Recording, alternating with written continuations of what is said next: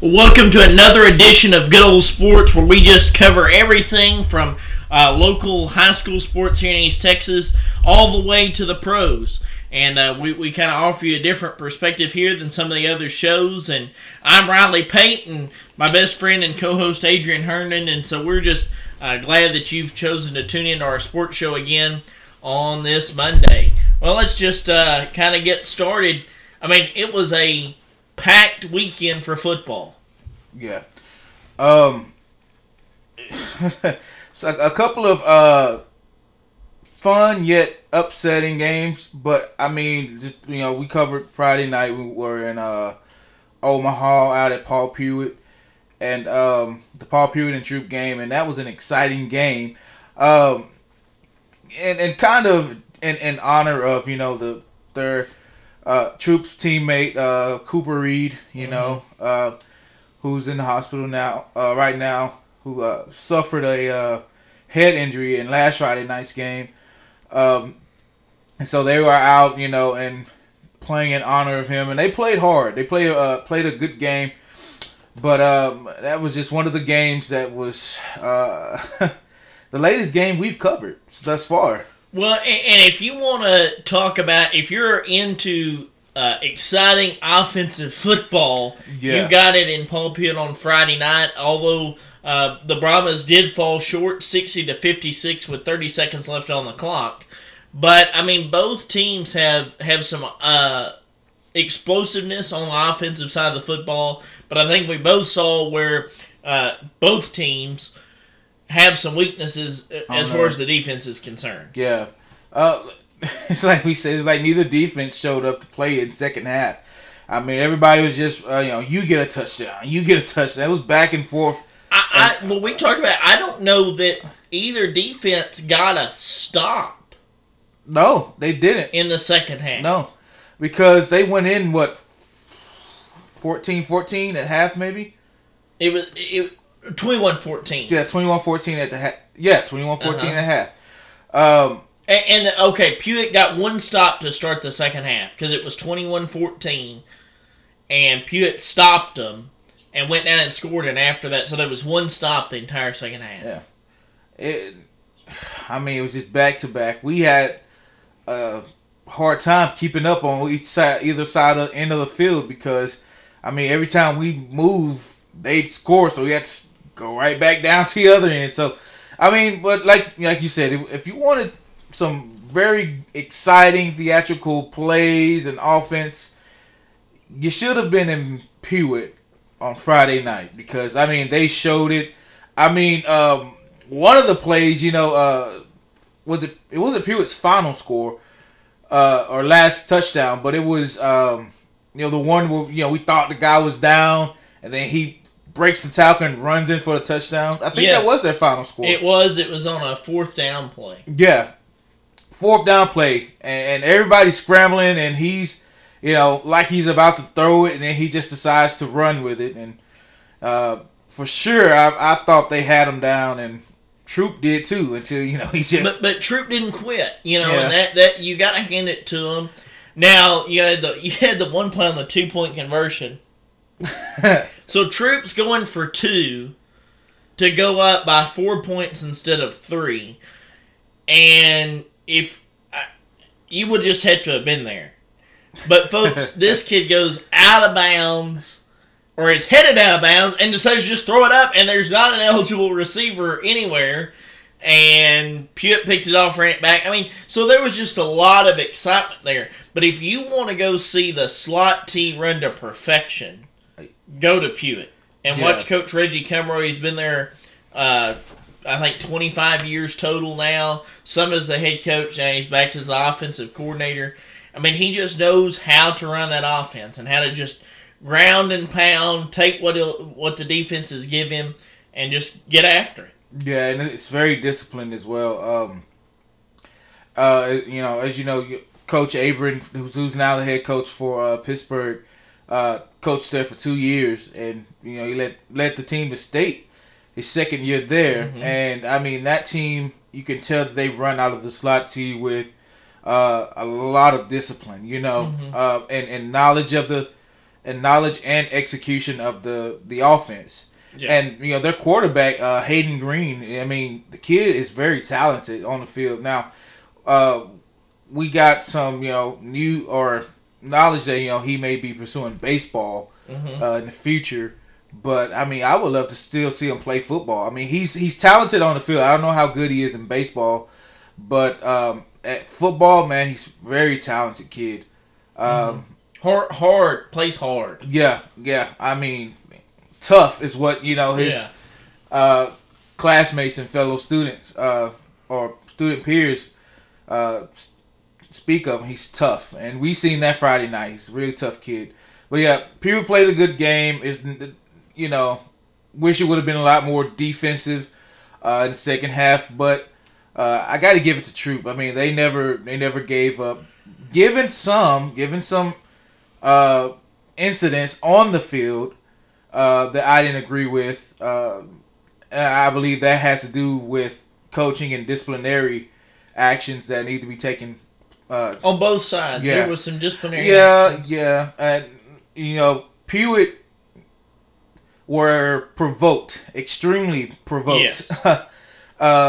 But you got to know how to keep a level head in those situations. But that's where I thought that Coach Dorsey, their athletic director, did a very good job. He called the timeout, and he's like, listen, this can't keep happening. You got to, keep your head to the ground, just play football. And then we kind of got to listen a little bit to some of his post-game stuff, and you could just tell him, and he's letting them know this isn't acceptable for our program. Right. And I would expect the same thing on the Troop side. But that's one thing, if teams are going to win ball games, especially close ball games, you have to play discipline. You can't be giving up those 15-yard penalties that result in automatic first downs. You just can't do that. You can't... Pewitt had another kid for the second week in a row get ejected. He's going to have to sit out for the first half of this week's ball game. And it's one of their starters. And it's one of their starters. They had the same thing happen to an offensive lineman the week before against Mount Vernon. You just can't have that. And so if you're looking to make some sort of noise in the playoffs, you're just going to have to say, listen, that's not acceptable. But if you're Pewitt, if you're going to make any sort of noise in the playoffs, which I think they have the ability to do just because they can score so efficiently, but you're going to have to do something with that secondary. Troop just lit you up. I mean, they exposed you as far as not being able to cover a soul. Yeah. And that's something, you play with the Jimmies and Joes that you got. All right? I mean, you can't coach a kid to be tall. You can't coach him to be fast. You can't coach that. But you're just going to have to do some things to get some help on that backside of that defense. Right. To try and make teams have to play between the tackles, and do some other things. I'm not going to say I would recommend a different defense, but, you're right. That's just like the final score that Troop had, again, in the hook and lateral. That nobody covered him. Yeah. And, Troop does a good job with that play. They motion the back over, and they literally just motion him over into that right behind the slot receiver. Okay, and they did a good job of disguising it. There was a miscommunication where the safety didn't roll down to it to stack him. And, it's just one of those plays that you got to catch that. You got to roll that guy down and be on top of it, or it'll come back to bite you, especially in the situation that Troop was in at that point in the ball game and that whole situation. Yeah. You just couldn't let something like that happen, and they did. But if you're Pewitt, hey, be proud of your kids. They play hard. They don't have a lot of numbers on the sidelines. Pretty much everybody plays both ways, but they play hard. They get after it.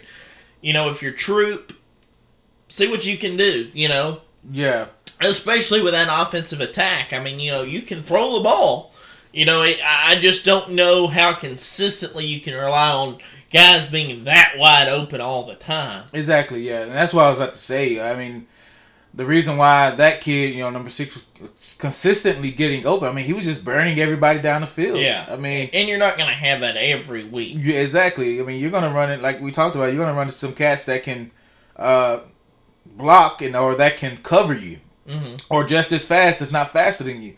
I mean, but you could look forward to that in the season, the remainder of the season. But Pewitt, they would have to fix that because you can't consistently give up yards in the pass game like that week after week. No, they did Friday night against Troop. And one thing that was different about Paul Pewitt this year as compared to years past under Coach Cumrow is that he, for years was the king of running the play clock down to 1, snapping the ball, getting 2 or 3 yards, doing it all over again, and just kind of marching down the field. But Friday night we saw more of a not necessarily an up tempo, but they were just breaking plays. Now I think a lot of that had to do with the poor defensive line play from Troop. So I'd be interested to see how Coach Cumrow kind of approaches some teams that have a better defensive line. He probably goes back to that. Let's wait till we can run some time off the clock and just hold on to the football. But that was something that if you're a Pewitt fan and have been for many years, that you probably saw Friday night that's a little bit different than what you've done in years past. But, yeah, if you want to see that offense the way that it was just textbook to be run, I told you Friday night, he is the Moses of the slot T. He's got the 10 Commandments in his office. He just knows how to do it, and if you want to see that, Go catch a Paul Pewitt game this season. Some other scores. Gilmer beat Lindale 31-23. It was a closer ball game than many expected, including myself. My brother actually went to that game and just kind of looking at some things from where I understand. Gilmer, made some mistakes. Lindale's a good team. Gilmer made some mistakes. There was a couple calls that were questionable. So it's just one of those games, and that's why I tell people, the game is not played on paper. On any given Friday, something like that can happen, and you get a ball to bounce one way or the other, and Gilmer loses that ball game. Yeah. Just a game they shouldn't lose, but you can. You play teams that can beat you. Well, I figured it was going to be a good game. I didn't think the score was going to be like that, but I figured it was, Lindale was going to put up a fight, of course, because it's Lindale.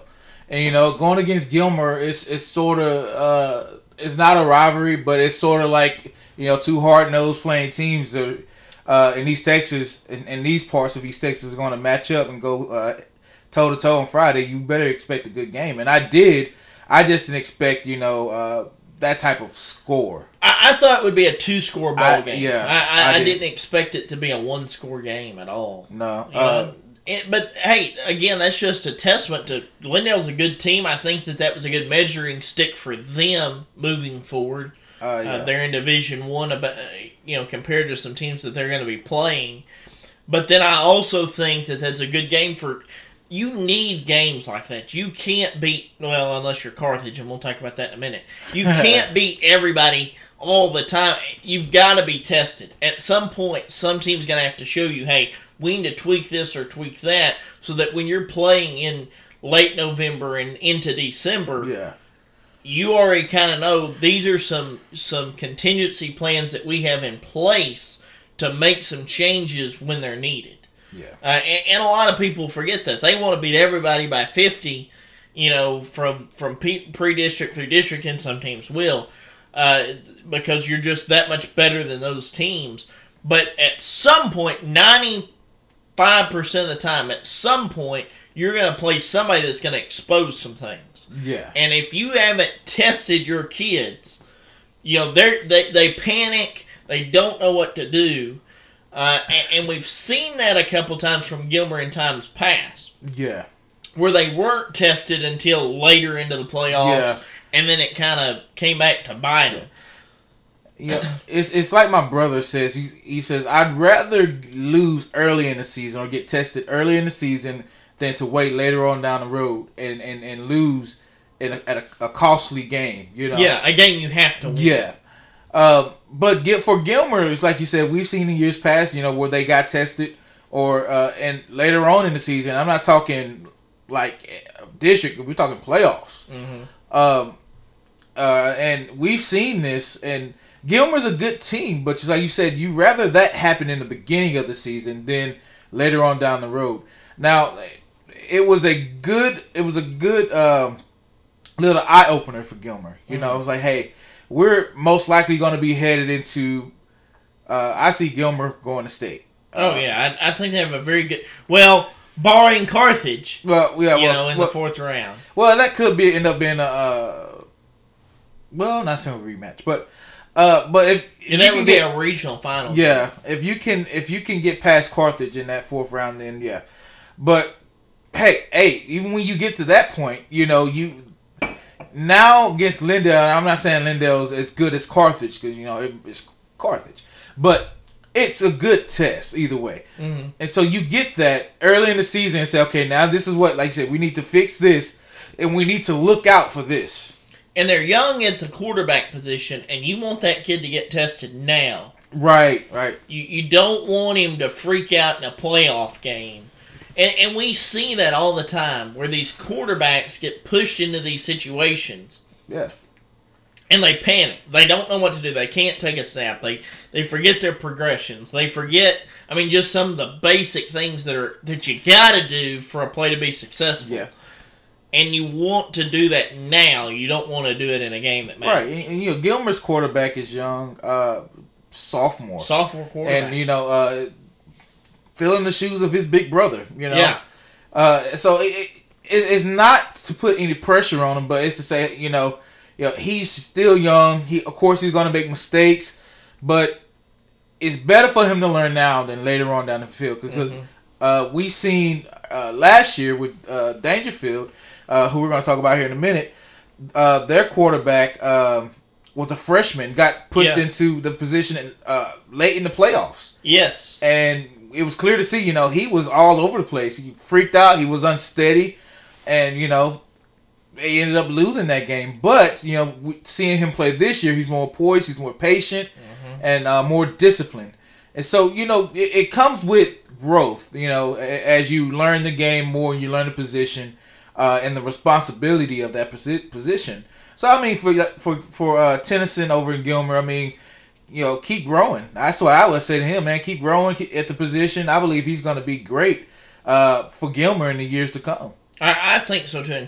Gilmer's just got good talent. Yeah, Gilmer consistently, like Carthage and Dangerfield in these areas, they consistently produce talent, man. Consistently. Let's see. In other scores, Pittsburgh falls to Frisco Independence 24-13.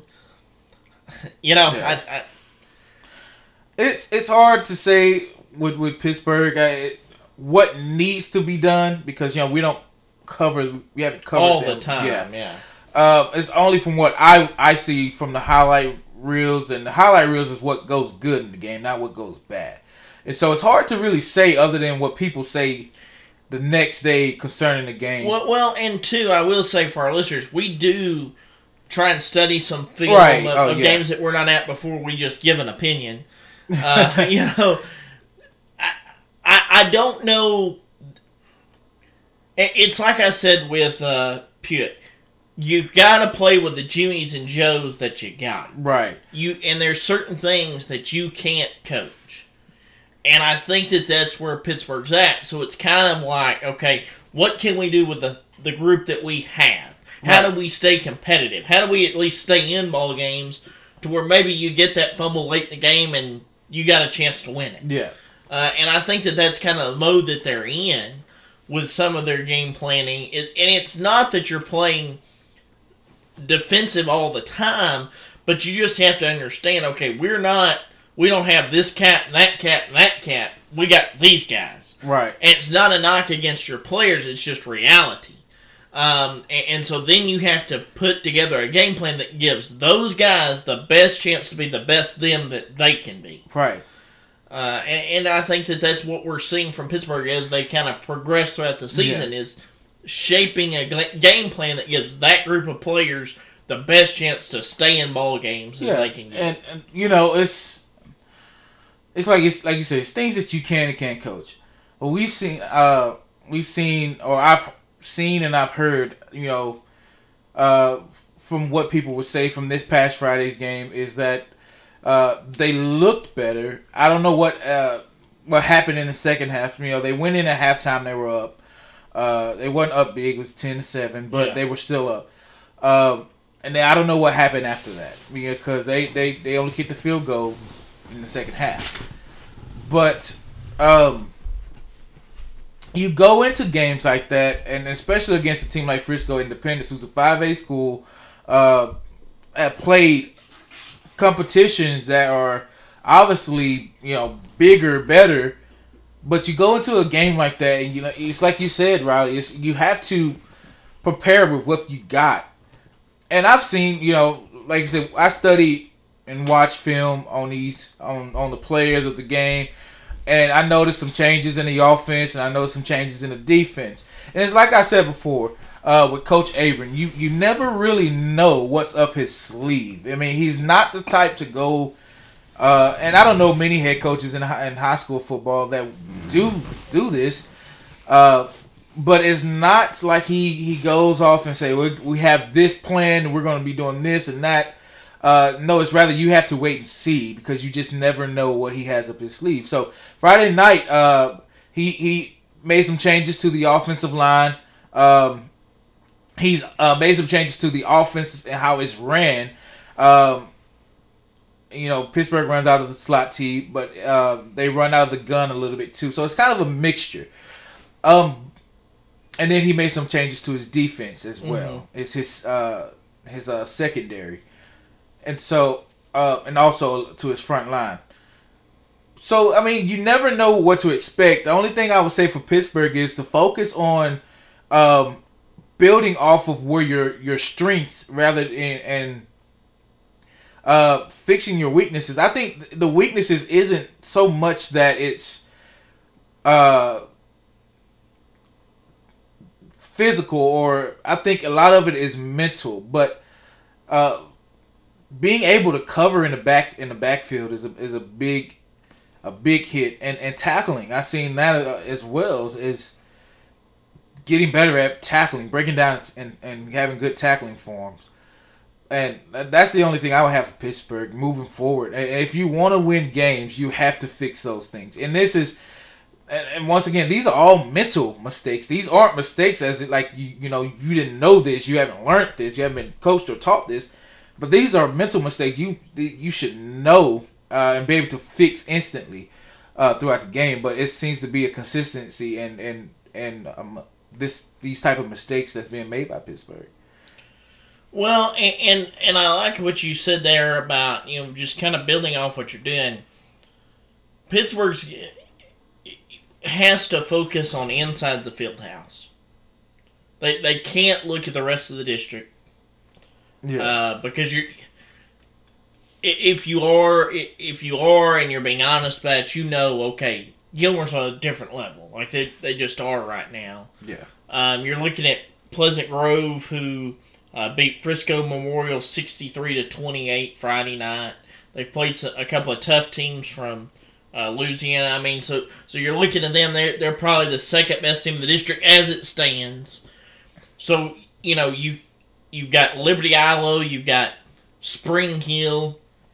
Let's see here. Liberty Ilo beat Atlanta 14-13 in that ball game, or I'm sorry, 16-14 in that ball game, and then Spring Hill lost to Brownsboro 49-28. So those are some winnable games, right? And those are the two that you have to win to make the playoffs. Yeah. Now North Lamar, I will give them props. They only lost 34-33 to Commerce, and I think they won one ball game, but hey, they've actually been kind of competitive. Now, they're not playing the strongest pre-district schedule out there, but even against some of these same cats last year, they were getting blown out. So, I mean, they're staying in ball games, but I still see them as the bottom feeder of the district. So you've got to focus on what can we do to stay in the ball games later on, right, that we got to win to make the playoffs. Yeah, you're right there. Because the second half has been, as what it looks like, has been killing Pittsburgh. I don't know what's happening in the second half opposed to the first half, but first half they're in the game, they're playing hard, but then second half is like I don't know what happens. Defense stop playing, offense stop. But you have to stay in game. You have to be competitive at some point throughout the game. You have to finish the game tough. I mean, and right now Pittsburgh isn't doing that at all. I mean, they're not. It's not competitive. So tough times in Pirate Land for sure. We mentioned Dangerfield. They fell to center 65-44, but that's a numbers game. 4A schools got a bunch of cats. They can just consistently run some fresh bodies out there. Dangerfield can't. We've covered a couple of Dangerfield games. Most of their players are playing both ways. Yeah. It's just the reality of the situation. Now, again, you want to... But if you're Dangerfield, you're looking at the rest of 3A Division 2.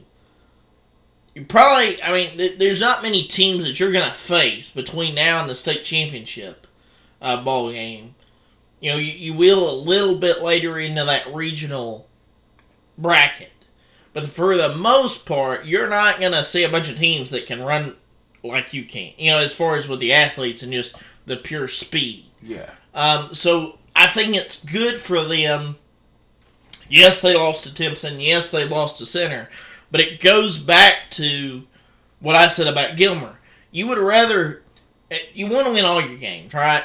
But you can survive a loss in pre-district. You don't survive a playoff loss. That's it. Yeah. It's in your season. And so I think that's where this has been good for them. And again, they were in that ball game late into the fourth quarter, and then, Center just ran away with it with all their fresh bodies. With Dangerfield, when you're talking about numbers, you had a lot of kids move out of the district to, bigger towns. And so that's what hurt Dangerfield a lot. And, when you have people who aren't, kids who aren't staying and they're going to these bigger schools, that hurts your numbers. Now, they're able to do good with what they have. We've seen that. But with these teams that have more, just like Center, who have more players and say, well, if our first string gets tired or whatever, when you want to try something new, you have a whole nother group of 11 more players to put out on the field. Right. And Dangerfield don't have that. Like you said, most of their team is playing both ways. Yeah. Offense and, they don't leave the field. But and that goes back to, as far as the numbers thing, that goes back to a deeper cultural conversation that's associated with high school sports, especially in East Texas. For years, Dangerfield has been built on bloodlines.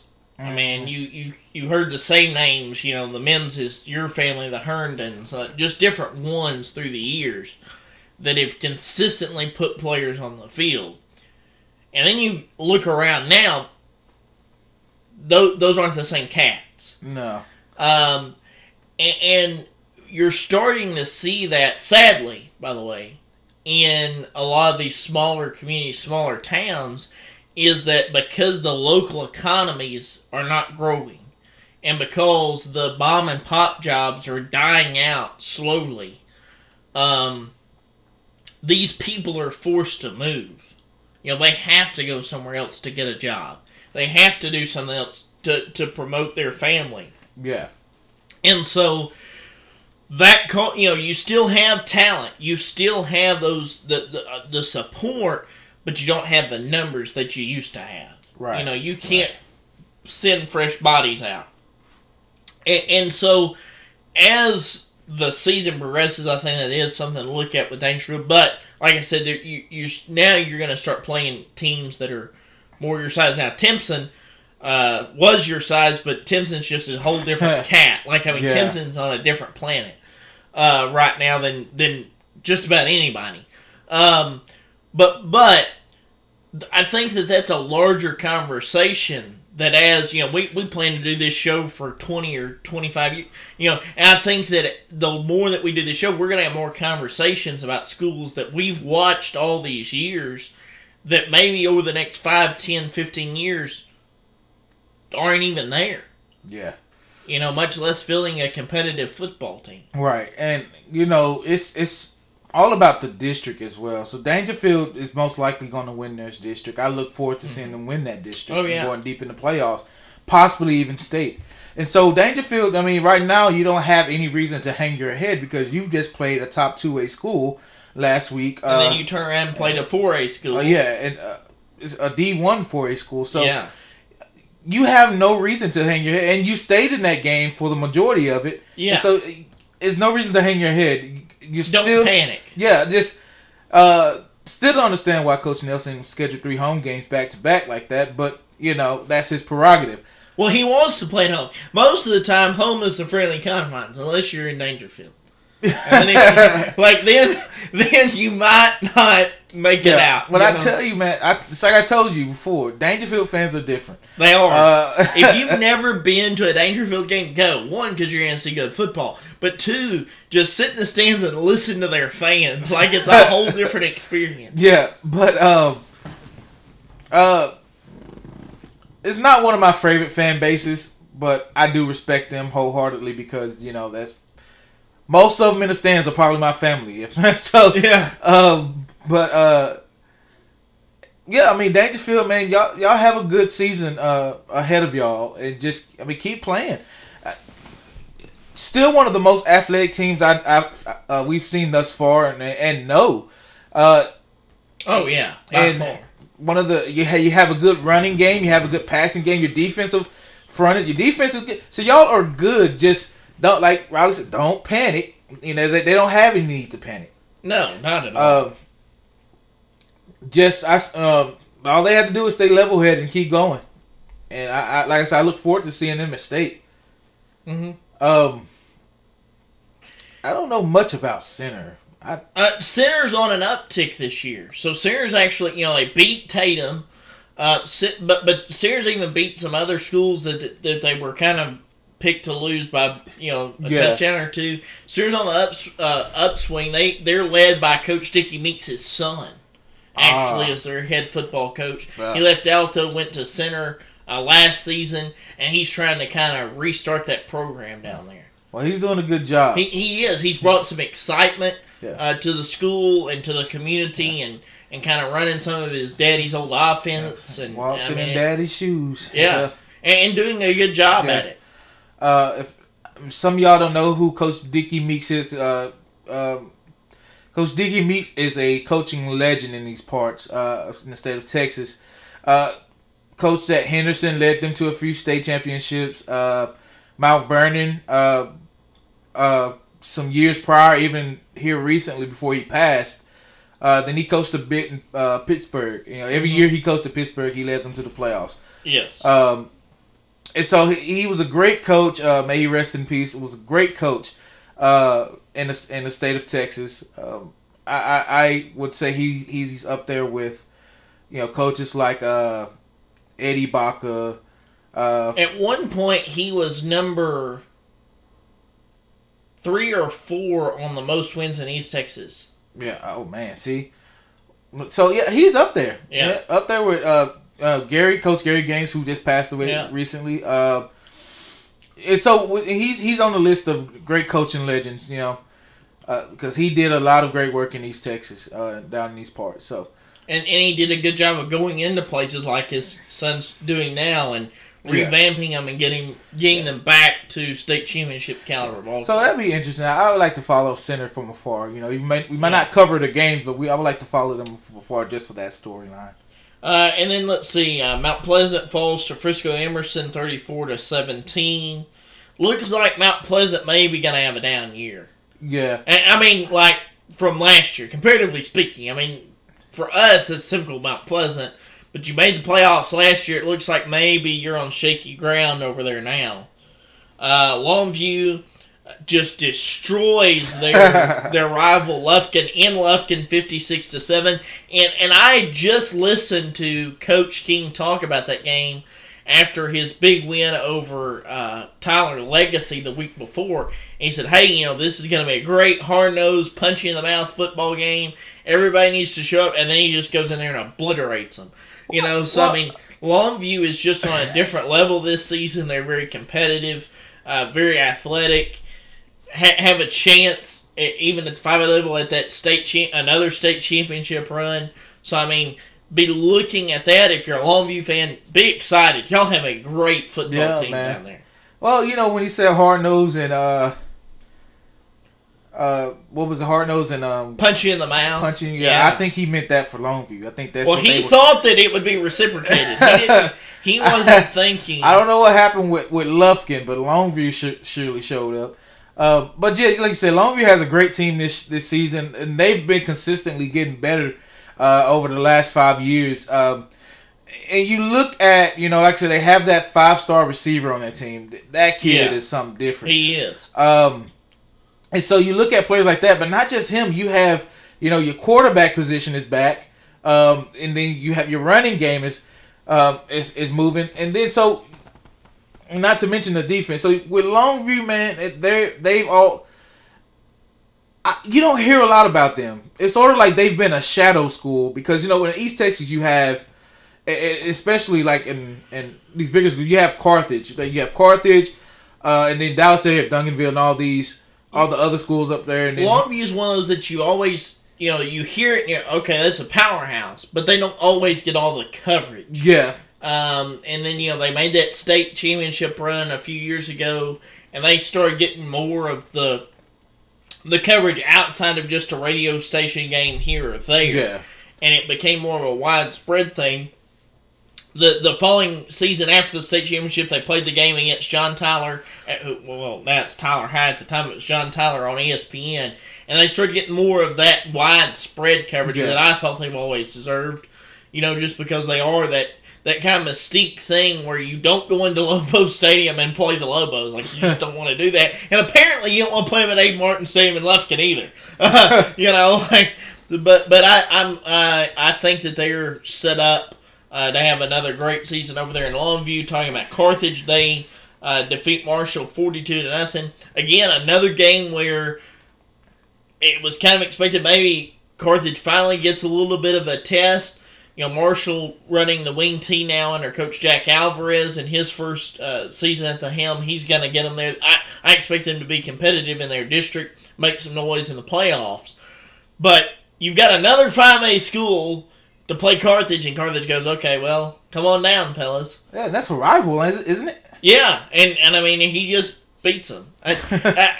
Again, there are some seasons where teams are just... Yeah, he was nice about it. But there's some seasons where teams are just on a different level than everybody else. Yeah. And right now it appears that Carthage is having one of those years, which tends to happen in Carthage. But I mean, this year more especially, you start beating all these 5A schools, and it's like just bow down and kiss the ring. Last year they got a taste of it. Now they want more. Now they want more of it. I mean, and how great, we've talked about this off the air, and I've talked about this with a few other people. How great would it be to see Longview and Carthage? Man. I mean, you want to talk about a sold-out stadium. Yes, and that game, if it ever happens, listen, John King and Coach Scott Surratt, if you are listening to our show, if you ever listen to our show and you hear this, please consider it. That is a game. Schedule that game. Yes, because that's a game I want to see. Because y'all are right there, next door neighbors just about. Yeah. Great teams. Great coaches, athletes. And man, make that game happen. That's another sold out game, I believe. Oh yeah, that's a great game for East Texas. Yeah, packed to the brim because both teams, especially Carthage, we've seen face to face, respective teams. They don't play dirty, and so I would like to see that coaching matchup and the players match up and see how they do. Yeah, the chess match, and I just think, and again, it'd be great for East Texas. You would get everybody. You'd get Gilmer fans. You would get Lufkin fans would probably come up to see if somebody could finally test the logo. Like, you would just get people from all over. Yeah, and that's what makes East Texas football so special. Is that here within a 2-hour radius, we have teams that could sell out stadiums for years. Oh, yeah. That are just that competitive. They're just that good. And if you can get some of those matchups going, and again, you've already got Carthage who's like, okay, come on down. Who wants to play? And he's starting to run out of teams that are willing. Like, it's almost like UAL's having to twist some teams' arms to play those games. So I just think that would be great. I want to give out a shout out to My former boss, Coach Tim Russell at Grace Community, he defeats Lone Oak 56-21 in another blowout win for him. He takes over a Grace Community team that went 0 for last season, and he's got them on a roll.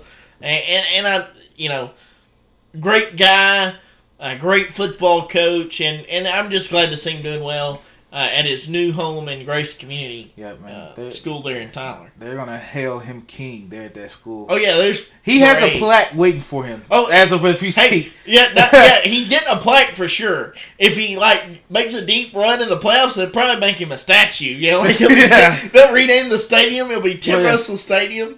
But that shows you, man, just how. And I don't know him personally. Like you said, that's your former boss. You coached with him for some years, and so, and from the way you talk about him, and from seeing this now, where he's coaching. Now I know what he did in Harmony. Mm-hmm. But to see this school who went 0 for whatever, to now they're blowing teams out, that's, man, not a lot of coaches can do that on their first year coming in to a new school, a new group of players and new mentalities. Not a lot of coaches can do that and just turn it around, turn the program around. Now you're blowing teams out to where you probably were getting blown out. Now you're the one that's, blowing teams out. So I'll tell you this story about Tim. So Tim was at Harmony from, I think he got there in 1999, 2000, until 2005. 2004, 2005. He left. He went to Pine Tree. He left Pine Tree. He was an assistant at Gilmer the year that they won state. He was the head secondary coach there when they won state in 2009 over the corners and safeties. So they're in two-a-days in the 2010 season, right? They're in two-a-days, and the Harmony football coach, one of them that had come in after him, was arrested for his second or third DWI, so they have to let him go and all that mess. So somebody says, hey, let's call Coach Russell. Let's see if this is the middle of two-a-days, right? Let's call him. He gets the phone call, yeah, I'll come. He told me, Riley said, Coach, when I got here, he said, here's how we decided who the running back was, whoever could hold the football. He said, we decided who the quarterback was by who could take the snap. He said it was just awful. So they go 1-9, right? So what he did in Harmony, I don't know if he's doing it at Grace Community, but we would have mottos for the season. So whatever that was our goal. That's how our mentality for the year.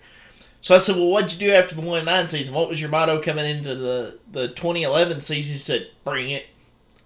You go 1-9, and you're telling teams to bring it, and subsequently that was the year that he played Tatum and was picked to lose by 50 and won by 30. So I mean, he's just that kind of a guy. He's got that mentality that, hey, we can turn this thing around. We can be the best us that we can be. We're going to beat people and win football games. And I think that was a perfect storm. He's sitting there at home. He's retired, doesn't know really kind of what his next steps were going to be. Grace Community calls him up out of the blue and says, hey, would you consider taking over our program? And trying to get this thing turned around. I'm proud of him, proud for him. And, hey, go GC gang, go Grace Community. And so just wanted to give him a shout out for that. So let's look at the week coming up in high school football. You have Pittsburgh going to Anna. The Anna Coyotes coming in, undefeated so far on the season. We'll just kind of have to wait and see what Pittsburgh does. If they continue to build, can they stay competitive in the ball game?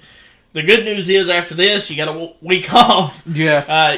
Can't lose to the bye week. So well, I guess you can if you have kids quit or lay down in practice or something. But can't lose to the bye week. So again, just as we said earlier, just build off. If you're Pittsburgh, just build off what you can do. Gilmer gets 2 weeks off, and I wanted to talk about that. That's not good. If you go, players are down too long. Yeah, if you go and ask Coach Metzel, he's not happy. I don't know what the deal was as far as scheduling was concerned back in the spring when everybody was scheduling ball games as to why he couldn't get a ball game this week or whatever the case may be. But if you ask him, he's not happy about kids not having a competitive game for 2 whole weeks.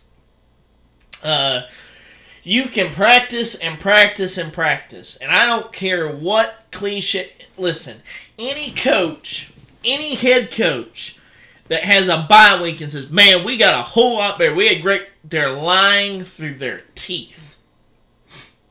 Let me tell you how bye weeks go. Bye weeks are, let's get out of the building by 5:30. Like, we ain't got to get, we're, this is a grind. We finally get one little reprieve here, and then it's full steam ahead for however many weeks now you're going to play from this point on. So let's get out of the building quick. Let's go through some stuff, refine what we can refine. If in Gilmer's case, you're looking now towards your district play. So let's break down some things about some district opponents that we're going to see for the next 4 or 5 weeks. All that. But the kids know there's no game waiting for them on Friday. There's no intensity. I'm sorry. And anybody that says, oh, we really got after it this week, you're a liar. These are high school kids. They know we ain't got to beat anybody Friday. Yeah. So we're just going to kind of take it easy. Now, it is good in the sense you get some rest, but not 2 weeks. No coach is going to be happy about that. But, hey, it is what it is at this point. If you're Gilmer, do what you can. Make the most out of your 2 weeks. Get ready for Pleasant Grove and get after it and go from there. Let's see. Pleasant Grove this week is playing in Paris. Paris has lost to some 4A schools, so I think that's a winnable game if you're Pleasant Grove. I don't see why it wouldn't be. Yeah, that'll be a good game because both teams run out of a wing T offense. Yeah. Well, Paris runs out of the slot T. Oh, they moved to the slot? Okay. Yeah, they run out of the slot T. And so, I mean, it should be interesting with, I don't know how well Paris runs out of the slot T. This is only, I believe, you said their second year, right? Yeah, and this is Pleasant Gilmer Grove. blew them out, but Gilmer again's on a different planet. Yeah. So. But it should be a good game. Pleasant Grove still may come out on top. But. And I think, again, it's more about gauging kind of where Pleasant Grove's going to fall in their season. Yeah. Let's see. You've got Liberty Ilo at Sulphur Springs. Again, I think that's another good measuring stick to kind of figure out. Liberty Ilo right now is kind of one of those wild card teams. We're not real sure how good they are, how great they are, whatever. They're not a great team, but they might be one of those good teams that you don't like to play. Yeah. And so we'll kind of get a better gauge on them playing Sulphur Springs. I really think the best thing for Sulphur Springs is going to be get to district. Because, now you're down a division. I think that's going to help them.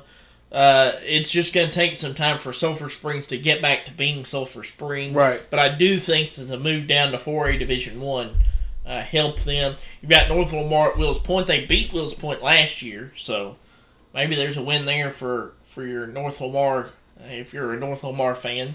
Yeah. Dangerfield gets a bye. Now, I think that's a great bye. Like, Dangerfield needs that. You really do.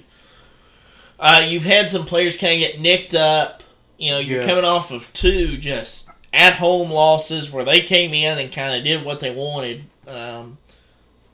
Center not till late in the ball game, but I mean, still. Yeah. It happened. Take a breath, regroup, and say, listen, after this week, we can't lose. Yeah. You can't lose those ball games. And the other thing, and this is what people don't talk about a lot, you've got to convince those players not to listen to outside sources. Yeah. They're going to go home, they're going to hear from mom and daddy, well, if coach would do da-da-da-da-da, or if so-and-so would have blocked, or if so-and-so, or, then they're going to come up with these plethora of reasons why you lost the ball game. No, you lost the ball game because you didn't execute. You lost the ball game because you weren't, whatever the case, but you lost the ball game for football reasons. Right? Like, whether it be X's and O's or Jimmy and Joe's, you lost the game for football reasons.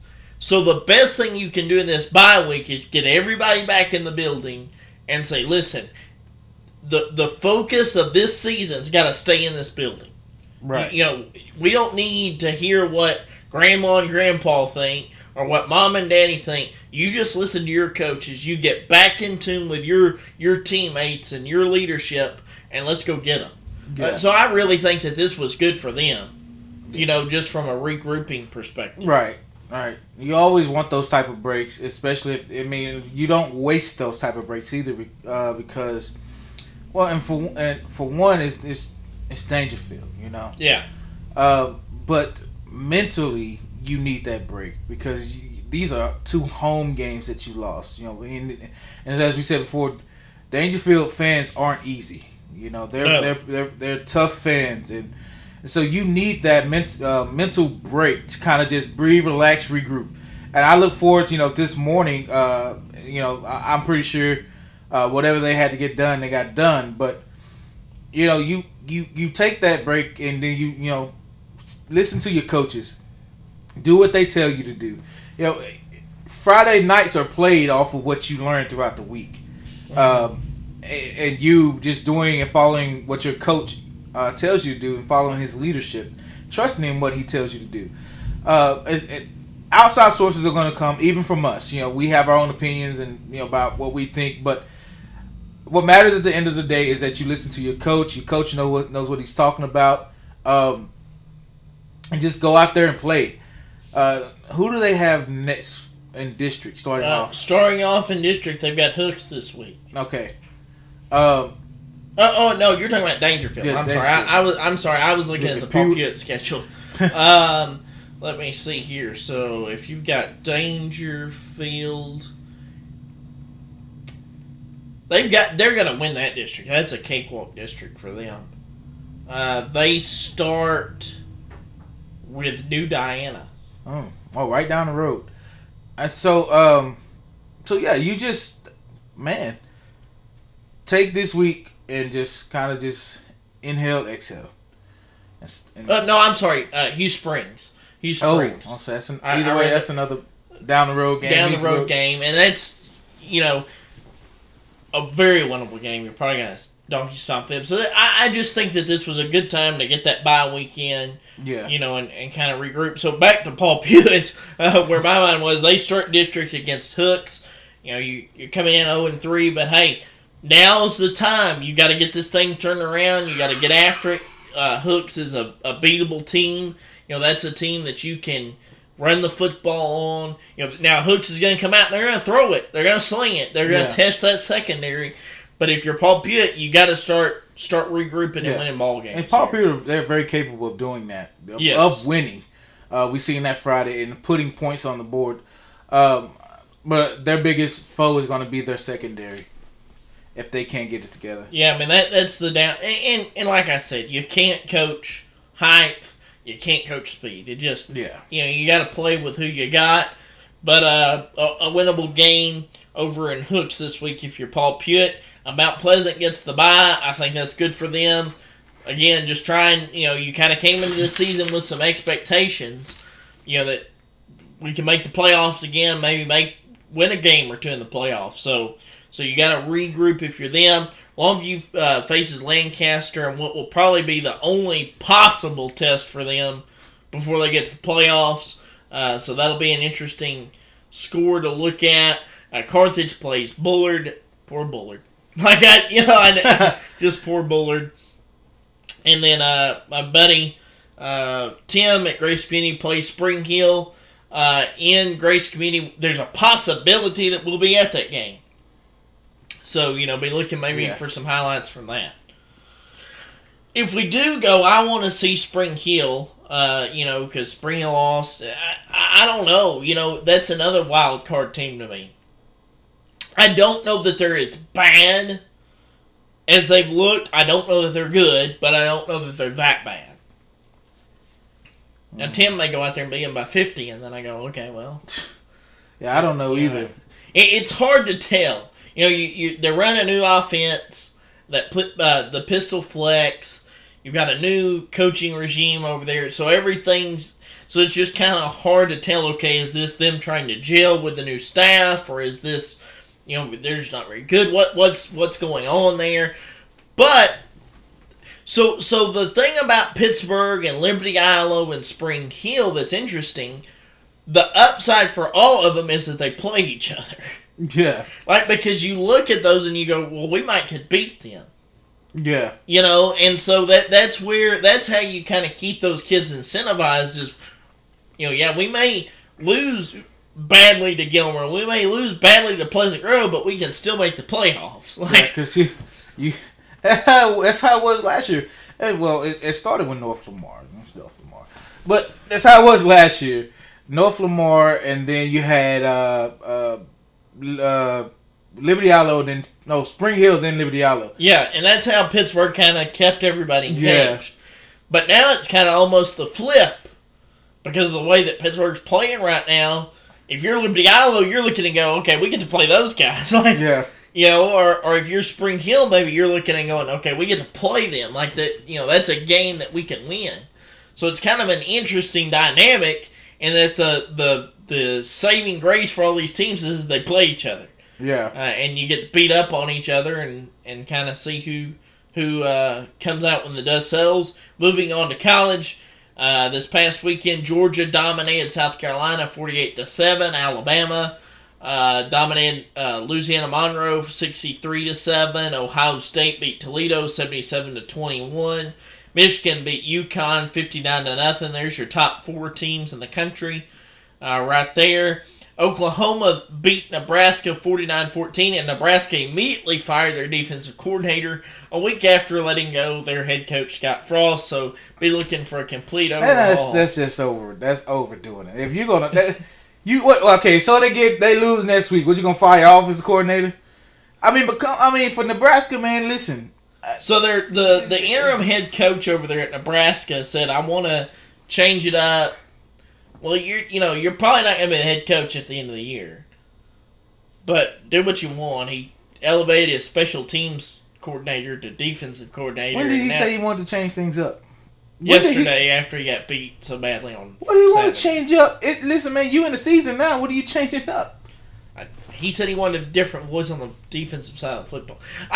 This is the lunacy of, and I understand it. Like, okay, why did you fire Scott Frost when you fired Scott Frost? If you would have kept him 3 more weeks, you wouldn't have had to pay the buyout. Yeah. But then you just decide, we got to let this guy go. Now, he needed to go. I understand it. It's a PR move, because what if he would have won? Then are you fired? Yeah. So I understand they were afraid he was going to win ball games. But here's the problem with especially college football in-season firings, is that they get these interims who start thinking, okay, now that I've been promoted, I might be the new head coach. So now I got to put my brand on the program. Well, listen, you can't just overhaul every X's and O's here in the next 4, 5, 6, 7, 8 weeks. Like, it's not going to work. Maybe you're going to move on from those guys anyways. But at that point, just let the whole staff go, shut down the season, be done with it. What are you doing? I didn't quite understand why you would let go of coordinators at this point, but I don't know. That's why he's the interim head coach and I'm not, I guess. Yeah. But, I don't know. It doesn't make any sense on Nebraska's side of the field. But Oklahoma, a very good team. Coach Venables has them going. He's got them playing defense. Yeah, they have a really good running game. I'm impressed with Oklahoma's running game. It's like I told you, they have some really strong, impressive running backs. Man, they have a group of running backs, man, that can really just get after it. Hard runners, and that's kind of been the legacy of Oklahoma. Is they've always produced hard running backs. Adrian Peterson is one of them. And, as we know, he had a great career there and in the NFL. So, Oklahoma, I look forward to them be one of along with Texas and Oklahoma State, and Baylor. Those are the top Baylor's 4. down, though. Baylor's down. They lost to BYU. They did win this past weekend. They're not the same Baylor as last. To me, the Big 12 comes down to Texas and Oklahoma. And Oklahoma State. Oklahoma State's doing good. Yeah, they're in the running. I just think that to me, those are probably your top 2. Oh, well, yeah. And those are the rivalries, too. Yeah. And so they're going to the SEC together in the next few years. So that rivalry shall continue. As well as the rivalry with Alabama and LSU. Yeah. Well, I mean, I don't know. LSU, we'll have to see how that circus is going to go. As they did beat Mississippi State 31-16. But I don't know that if you gave them a truth serum and a mulligan or a do-over, I don't know that they bring Brian Kelly to LSU. I watched him a little bit in that game with Mississippi State. He just doesn't look comfortable. Like, you look at him, he doesn't look like a guy that's real happy. No. And I understand he lost a game and he won a game, and so it's kind of this back and forth, but he just doesn't look like he fits there. Well, so we talked about this last week. My brother put it in a interesting concept, and you've said it before, is he wants a chance at the national title. Mm-hmm. And so with Notre Dame, with them being a private school, there's slim to none chances that was ever going to happen. He was going to make the playoffs as he would every other year. Yeah. But he wasn't going to be able to recruit at a level that he could beat an Alabama or a Georgia or an Ohio State. It just wasn't going to happen. And, he's had good seasons when he was at Notre Dame. Good players, too. Winningest coach in Notre Dame history, I mean. Yeah, but he wanted a piece of the pie at the national championship title. And the only way that could happen is for him is to go to LSU.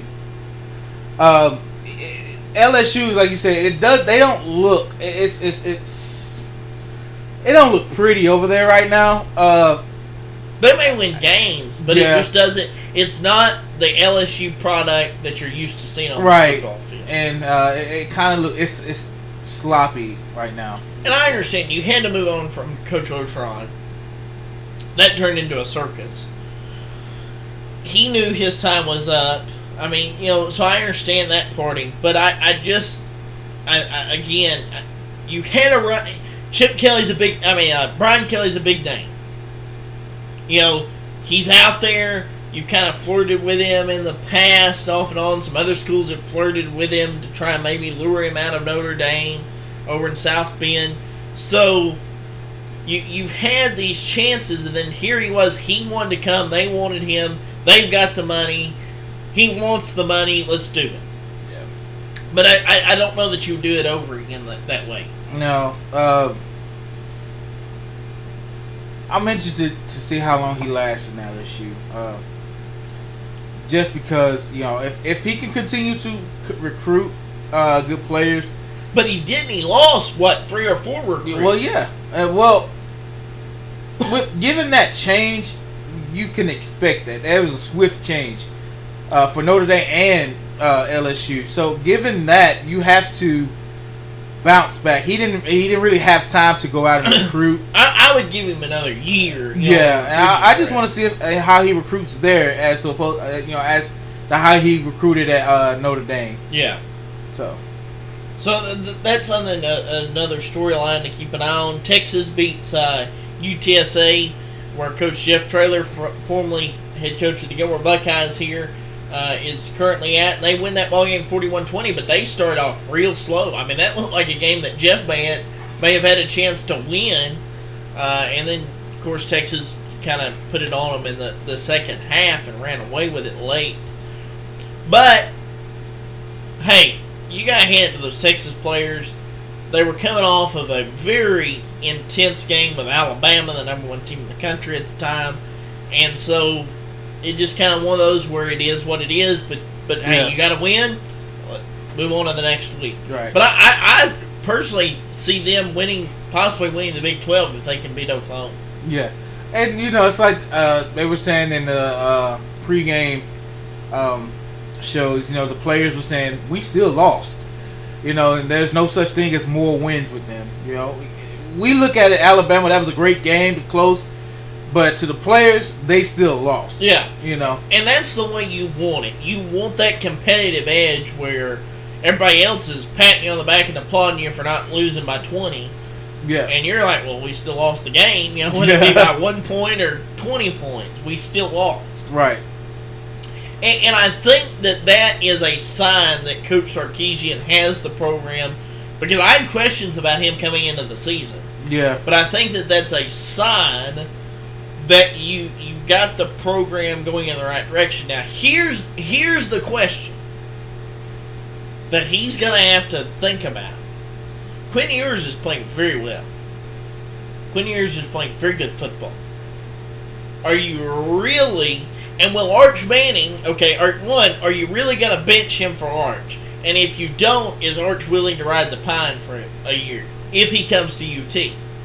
Like, this may be a situation where you win too much to get Arch Manning. Like, your quarterback's too good. And here's why. Here's why I point this out. Even if Ewers has a great season, he's not going to the draft this year. It'll probably be next. Alabama heavily recruited. Georgia heavily recruited Arch Manning. Both of their quarterbacks are leaving at the end of the year. If Arch has a good high school season and really believes, hey, I want to start or have a chance to start my freshman year, because if Ewers has a good year, you can't tell him, oh, it's a quarterback battle, and I mean, that's not fair to him. Yeah. I just almost wonder, do you win your way out of Arch Manning sweepstakes? That's a good question, because the way Quinn Ewers played, in the first minutes that he played against Alabama, I was like, man, this kid got it. And we knew, but we haven't seen him play in like 2 years. 2 years, yeah. But once again, just like Arch Manning, he was the number one recruit in the nation. And so you can't take that away from him. He was a great quarterback in high school. And so we got to see that again, in the first 2 games. And so that is a good question. What do you do if Quinn Ewers is just that guy for this year and then next year? Do Arch Manning, you redshirt him, or does he ride the bench and say, hey, I'm willing to be backup, or I want to start? Because it's like you said a while ago, the commitment isn't on paper. It's not. None of these are. No. And by the way, let me go on my little rant about the NIL thing. Where's the money? Like, where are all these kids that got promised these $10, $15, $20 million deals? Like, where's that? Hey, I haven't heard a peep about, what was the kid's name? Travis Hunter. Like, I watch football every weekend. He's not in any commercials. Hey, he ain't joining Deion and Saban on the little Aflac commercials they do together. Like, where's the money that you're promising these kids and getting them to decommit from teams that can help them win ball games? Okay. My rant's over. Well, Travis Hunter is for sure at Jackson State. He's doing a good job. The team's doing a good job. But that's not helping him. He's not on ESPN. Well, so you look at that, and Jackson State's I kind of want to talk about the team here too, as opposed to just him, because this is the deal. Because yes, he's the number one recruit. He was the number one recruit in the nation last year. But you gotta look at it this too. Deion Sanders and Jackson State football team, they're doing great right now. And so it's kind of like, yes, you have the number one player in the nation, but you have a great team. So it's kind of like that with Travis Hunter is kind of getting overshadowed by that team. Oh, absolutely. And but that's where I think it's a slap in the face to Travis Hunter. Because now you're under the shadow of Jackson State. Well, okay, so that would have been the same thing if he had went to Alabama or Georgia. Absolutely, but he still gets on national TV. If he plays for Alabama, or he plays for Georgia, or he plays for Florida State, he's on national TV. Yeah. He's not getting a national TV game at Jackson State. Yeah. I think for him, and I never really thought about this until now, for him, it wasn't about national TV. he enjoyed all that when he was in high school. Yeah, he got a bunch. Yeah, he got more than he could handle in high school. So with college, I think it was you looking at Deion Sanders, Hall of Fame ex-football player, arguably one of the greatest corners in the history of football, Super Bowl champion as your head coach, and not only that, put the cherry on top, he's a Florida native. Yeah. And so, Travis Hunter isn't from Florida. Where is he? From Georgia? Georgia. Okay, but close enough. And so you have this, and you're looking, okay, Deion is true to his game. He may talk a lot. He may say a lot, but he's true to his game. And on top of that, he's building a program that when he came in was good. He makes it better. Now on top of that, but people don't fail to realize is because you talk about Travis Hunter as being one of the recruits that went to Jackson State, the top recruit that went to Jackson State, but you don't talk about the other top players who decommitted and went to Jackson State. Hunter wasn't the only one. Hunter was just famous because Alabama, Florida State, all those teams. Yeah, and so he wasn't the only one. Now, with the coverage, I don't think, like I said, he got more than he could handle in high school on YouTube, Twitter, he had some ESPN. Yeah, so all these, he's been there, done that. He wants to focus at the next level now. So it's not, so that's where that, looking at it now, he kind of X'd all that out, all that national coverage. He X'd all that out in high school. Now he wants to focus at the next level. And I think he doesn't really want that. He doesn't want that spotlight. Like I said, the spotlight's on Jackson State as a team. And if it has to be on Travis Hunter, then that means the team isn't doing something. But now to see that the team is doing something, Travis Hunter, I believe, is content with it just being the team and just the team. Okay. But let me ask you this. If you're an NFL scout and you're watching Travis Hunter, how good is he? He's good. He's good, okay, but how good? See, here's the problem with the NFL right now. And we talked about this, I don't know, last week. Right now, there's not a whole lot of great talent in the NFL. Yeah. And the reason is because every GM here lately has thought, we'll take a flyer on this guy and this guy and this guy, and we're going to try and project what they're going to be. So then you bring them into the NFL, and they're not that. Yeah. I don't see Travis Hunter, and this is the thing, watching those Jackson State games, you don't see, he's on the field, of course, but you don't see a lot of anything going his side of the field because they know the type of player he is. So he doesn't have to, his game speaks for itself. And when you have a good corner on the field, you don't see the ball getting thrown their way a lot. Let's just say Dallas Cowboys, Trayvon Diggs, or the Rams with Jalen Ramsey. They are respectively good in their own way. You don't see the ball going their way a lot during the game, but you know that their presence is there. It's the same with Travis Hunter. He is good. He doesn't have to do anything spectacular in order to prove it, other than just play his position. And as right now, he's playing his position. These teams aren't throwing his way a lot. And because they know the type of player that Travis Hunter is. He's either going to pick you off, and if he's on the offensive side of the ball, he's going to moss you. I mean, his game covers for itself. And so when you get to the NFL level, I don't see him coming out of college early to enter the draft. I believe he knows that as well. I need more experience in order to be able to handle with these guys. Now, I do look at Deion Sanders in the past had talked about, beefing his team up to be able to play teams like Alabama, Texas, and all these, bigger conferences. I don't see until he's able to do that and able to win some games there, and Travis Hunter gets to cover some more competition.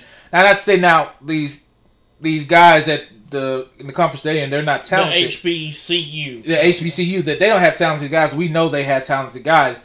But we're talking on a national level where these top recruit players, if he can cover them, I believe he can because he's a top recruit as well. But see, that's the thing. His game speaks for itself regardless of where he's at. Because even though he's at Jackson State, he's still the number one recruit in the nation. True. So, and he's good enough to make an offense one-dimensional to one side of the field. He's just that type of player. I just would like to see I do wonder where the money is, though. But, yeah, it goes back, to my original rant, which was, where's the money? But I would like to see him play against those, I would too. Top guys. I would too. And if you're an NFL scout, you might draft him, but in the back of your mind, you're going, okay, are we sure that he can cover these guys? Like, he's talented, but can he do it all the time, every play, every down? Yeah. And then, kind of on a final note with some of the past week in college, Texas A&M beats Miami. I think that the Jimbo Fisher era may come to an abrupt end. If you're Texas A&M, I mean, you're winning these ball games, but it's not like you're dominating. You just lost to App State. You lost to App State.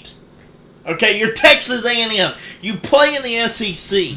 You're the team. Jimbo's the guy who finally beat Nick Saban, the first assistant to beat Nick Saban. Finally did it. And then now you can't beat App State. You're barely beating Miami. You're barely winning ball games that you ought to be up 2 scores in. What are you doing? I mean, and I'm a Texas A&M guy. I'm a Jimbo guy. But you had all of this talk in the offseason and all this back and forth with Nick about digging into his past. And now all of a sudden, Jimbo's like, well, that was just 2 competitive guys talking and we're cool now. Yeah, you know why you're saying that, Jimbo? You know why you're saying it? Because you can't beat App State. You barely beat Miami, and you know that you have to go into Tuscaloosa and go play Nick Saban. That's why you're kissing the ring of the king. Yeah. What are we doing? I mean, what is Jimbo doing? He's a good football coach, but what are you doing, man? I mean, did you spend all offseason so caught up in this back and forth with Nick that you can't even beat App State and you can't blow out Miami? I understand, but this ain't the old Miami. Like, this isn't the Miami, the U. Like, this is not, no, we're talking about the Miami of today, and you can't beat them. I mean, come on. Well, the Miami of today is starting to get back to the U. They're trying, but still, you should have beat them. Yeah, but Texas A&M, like you said, is bringing the question to that era. I mean, Jimbo Fisher. We've had a very long comical conversation about, the back and forth thing with him and Nick Saban, and including Dion and Lane Kiffin. This whole where Lane summer. Kiffin just trolls them all. Yeah, he trolls them and he instigates the whole deal. And then walks away. Yeah, don't hear anything else from him. But with Jimbo Fisher is you have to figure out what's best for your team, because as of right now, I don't see any improvement that you made in recruiting. Players. They keep talking about it. He's got the number 1 recruiting class. Well, where are these guys? That's what I'm saying. Who are they? Because App State, in their own respects, hey, App State beat Troy, by the way. Like, they continue this crazy run. So, shout out to Luke Combs. Yeah. and the other interesting part about that, losing App State, A&M paid them $1.5 million to come to Kyle Stadium. Yeah, to Kyle Stadium, Aggie Land. And then they turn around and beat A&M. You paid them $1.5 million to embarrass you at home. And then go back with their money and the win. And to keep on winning. And the thing is, with App State, they're one of those teams like, okay, you still have to play us. Now, yeah, we'll take your money, but you still got to play us. Yeah. But Texas A&M, and another interesting thing, I don't know if you said this, but they didn't start Haynes King. Yeah, I didn't cover that. Yeah, Haynes King was, but it goes back to what I said, and I could be wrong, but I do not believe or think that Haynes King is the answer for Texas A&M. He hasn't shown me anything spectacular Well, he's coming off of a season where he didn't play football. Yeah, and injured. I want to see, okay. Can he be the player that everybody projected him to be when he was at Longview under his dad, Coach John King? Don't know. Yeah. He's a local guy, so I hope he does well. But I don't know that he's your answer at quarterback if you're going to win consistently. In the SEC. Well, I wasn't, and with that, other than that, I wasn't expecting the game against Miami to be as close as it was. Nobody is, but I think at this point, if you're an Aggie fan, you're like, okay, well, let's clinch it together for this one, clinch our teeth, and see what happens. Because no game at this point is a gimme game. Yeah. Let's see. So upcoming schedule. Talking about A&M, they got to play Arkansas this week. Have fun. That should be great. That should be great. Pig Suey. Yeah. Yeah. Have fun with that one. They're coming into Kyle Field. Do you lose? Okay. If he loses, which he probably will, but if you lose badly, this is an honest question. You got to answer to that, man. Because but here's an honest question: if he loses badly to Arkansas, is that it? I won't say that's it. They may be the beginning of it, but Arkansas is good. Yeah, and Arkansas is slowly becoming one of my favorite teams in the SEC. Turn up that jukebox. I'm telling you, man. But Arkansas is a good team, and you have a team like Texas A&M in the position that they're in right now. Do you look at that game and go, okay, we're going to knock off the fact that they got beat by App State. We're going to put that behind them. They barely beat Miami. That's okay. But will you be willing to say that they may come out of this game at least close and make it a good game, not a half-played, sloppy game like they did with Miami? Will they make it a good game where defense is playing great and offense is able to move the ball? Because that's what I want to see. That's the big thing with Jimbo. Because, he's regarded as an offensive-minded guy. Yeah. He was an offensive coordinator under Coach Saban, ironically, at LSU, and made a name for himself there. And then he was under Coach Bobby Bowden at FSU and made a name for himself there. So, he's done some things. He's won a national championship. He's done all of this. But at some point, there's going to have to be some hard conversations. He came in and everybody thought, okay, here we go. We're back to being A&M. Yeah. And that was his problem. We're going to get back. And he showed flashes of it, and then it was like all of a sudden, after he got gypped from not being a top 4 team in the country in the COVID year. Yeah. After that, it was over. I want to know, and this is something to keep up with too, is I want to know how he recruits his players. Because you have all these top players. You can't say that there isn't enough for top players for you to recruit. Because as of right now, with the talent that's coming out of high school, with all these top quarterbacks, these receivers, he's got plenty of talent. And like I said, he keeps getting these grades of having the best recruiting class. Why are they? Why are you not winning ball games? Yeah. It's easier to have this excuse or this conversation if you're some school that can't recruit. Yeah. Because of whatever, nobody wants to go play at your school, and it's just tough going. But you got plenty of money, obviously. You're paying these guys, or supposedly paying these guys. You got the money. You've got the location. You're in the SEC. You're Jimbo Fisher. You've got everything that you could ask for. So where is the product on the field that you promised Texas A&M for all this money? Yep, and I just wonder, is he playing them, or is he sitting them on the sideline, or redshirting them? There has to be some type of answer to it, because I just don't get it. I think it's a mixture of a little bit of this and a but little bit of that. At the same time, can you afford to do that the way y'all are playing right now? You've got to win ball games. Yeah, and like I said, I want to know how they recruit, because right now you have a top receiver out of Longview coming out, a 5-star receiver. Could end up there somewhere else. Who knows? But then you have a few top quarterbacks coming out. Now, I'm not saying Haynes. I'm still in question about Haynes King. But the one y'all have right now, I don't know if he's any good either. But it kind of puts the question up in the air. Do you go and recruit another quarterback? Quarterback. But then what are you going to do with Haynes King? If Haynes King can't get the job done, so be it. It just is what it is. You have to make that decision. This goes down to, this is a business. Yeah. It's a politics thing. If you kick Haynes King to the curb, ain't nobody from Longview going down to Texas A&M. Are you willing to make that sacrifice? But then it becomes a tough sell in all of East Texas because of his dad. I think it depends on how the King family would react if Jimbo comes in and says, "Hey, we tried. You had all this time. It's just not working out. We're gonna go in a different direction." Yeah. So then, how do they respond? Do they respond in, "We're hurt. We're upset. We don't like this.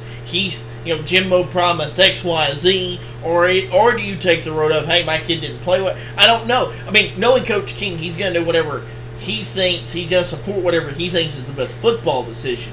But I don't know that benching Haynes is the best football decision. I don't know at this point. It might be where you just say this season we're going to give this a go, and I'm going to hitch my wagon to him and see what happens and see what I have going into next year.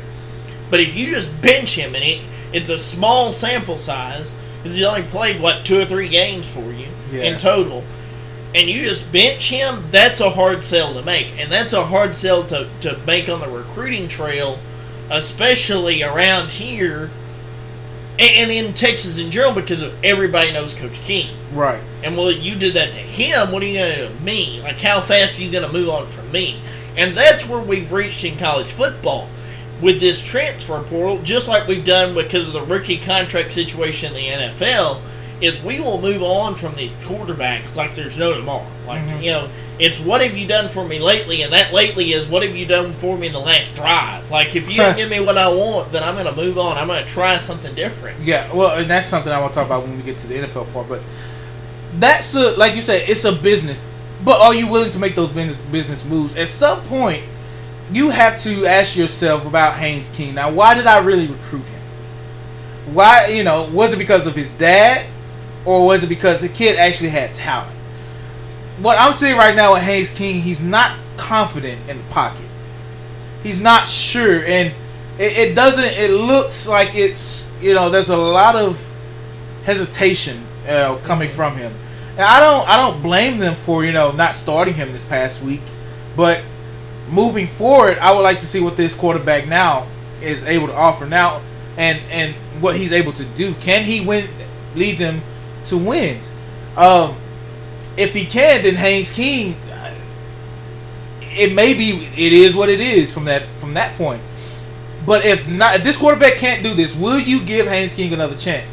And if he can't get the job done, then you have a serious question. Yeah. Then you have that, do you go out and recruit another top quarterback or a real, top recruit quarterback? Texas A&M has a lot of questions to answer right now regarding quarterback and possibly your coach. I mean, just the whole 9 yards. Let's see, Florida at Tennessee. I think that's got some potential to be a good game to watch. You've got Baylor at Iowa State. Again, Baylor kind of on a downturn this year from where I thought they would be coming off of last year. So I think that's a good game. Let's see. And then you got Texas at Texas Tech. Red River. That ain't the Red River. What is that? No, that's just the shootout. The Texas shootout. Yeah. And, it used to be a shootout, but now Texas has decided they actually like playing defense a little bit. And I think a large part, and this is what a lot of people aren't talking about with Texas, although it did get talked about quite a bit when they played Alabama. You brought in Coach Gary Patterson from TCU. Ooh. And he is a very defensive-minded coach. I mean, a defensive genius. He's been working all season on things. In fact, I think he said prior to the Alabama game that he worked for 2 solid months just on Alabama. Mm-hmm. Brilliant defensive football mind. Yeah. And I think that's made all the difference at UT. And you've got a seasoned head football coach that Coach Sarkisian, another one that he can lean on. Just like, he learned from Coach Saban, you can learn from Coach Patterson. Well, you look at how Patterson built his secondary in TCU. I mean, he's obviously a man of, he likes speed. He likes length, he likes speed. We've seen that with Texas this week and in the Alabama game. Their secondary is pretty much a shutdown secondary. I mean, they're hard to pass against. But you get a guy like that. He coached Jeff Gladney, who recently passed away. Jeff Gladney was a top recruit coming out of high school going into TCU. and won a top draft pick. I think came out in the first round. And then he had the other players around him. So TCU, those guys, when he was there, I mean, they flew around the ball. And so with him bringing that type of mindset to Texas helps them a lot. Now, at the beginning of before the season started, I had questions about that. Yeah. But now, seeing it now, I see where the progress has been made. And to look forward to seeing Texas and that secondary, and that defense, that whole defense, put on the show. Now, I do want to see how they respond to Texas and Texas Tech. I'm not sure how good Texas Tech is. Texas Tech is just typical Texas Tech. Score a lot of points, can't win games. Yeah, and so I'm excited to see that. But with this secondary, are they going to be able to get the ball off to anybody? Because, I mean, Texas is flying around the ball. That front is pretty good as well. And then on the offensive side, they've had to kind of revert to running the ball, but that ain't a problem because you got Bijan Robinson and then Bijan Johnson and then Robinson at tailbacks, who did a great job Saturday at UTSA. And so you don't have a question there. They can run the ball. They can move the ball. So here's a question. Let's think about this. We're talking about Texas where they're playing a defense. They got a good offense. If your only loss at the end of the regular season, it was 20-19 with Alabama. Right? Yeah. So your only loss is a 1-point loss to Alabama. You beat Oklahoma, you beat Baylor, you win the Big 12. How do you keep them out of the playoffs? That's a good question. I mean, but that's the question I had about Texas A&M. Yeah. That year, that's going to be a debate. Going in. I think that's a storyline that we're going to be talking about. Because then you say they rightfully deserve a spot in the playoffs. Yeah. Rightfully. I mean, and it's going to be supposed to be 8 teams here this year. That'll be in a couple of 3 years. Yeah, but either way, you have to ask that question: do they deserve? I think if that's the case, if they go on to win the Big 12 and their only loss being to Alabama 20-19, they deserve to be in that spot. That's just a debate that we might be having. Let's see here. Moving on to the NFL. Oh boy, lots of stories. Yes, Bijan Robinson. So you've got our Dallas Cowboys beating the Cincinnati Bengals 20-17. No, 29-7. No, 20-17. Yeah, 20-17. I had a line there, and I'm like, that's not accurate. It was 20-17. 20-17. I got to watch the first half of that ball game. It is what it is. You got Cooper Rush at quarterback. It's not like we're going to have this brilliant playbook. No, and I don't know. And this ain't an off game. They did. Been having a couple of off last week and this week. But you look at Cincinnati, and they're coming off a Super Bowl year. I have questions about whether or not they're that good. I think that was an outlier season. Well, yeah, I do too. Especially in the defensive side. But the offense is obviously good with Joe Burrow. You got Jamar Chase. You have T. Higgins. You're going to put up points. You're going to score more than you did last. My question is, that offensive line played horribly. Now, and we're going to talk about the Cowboys here in a second, but that offensive line played horribly, and with the new addition to La'el Collins, who played for the Cowboys last season at right tackle. Goodness, man, I ain't seen the offensive line play that horribly in a long time. Yeah. Well, since Joe Burrow's rookie year when he got hurt. Yeah, 6. They gave up 6 sacks yesterday. Yeah, I mean that was just.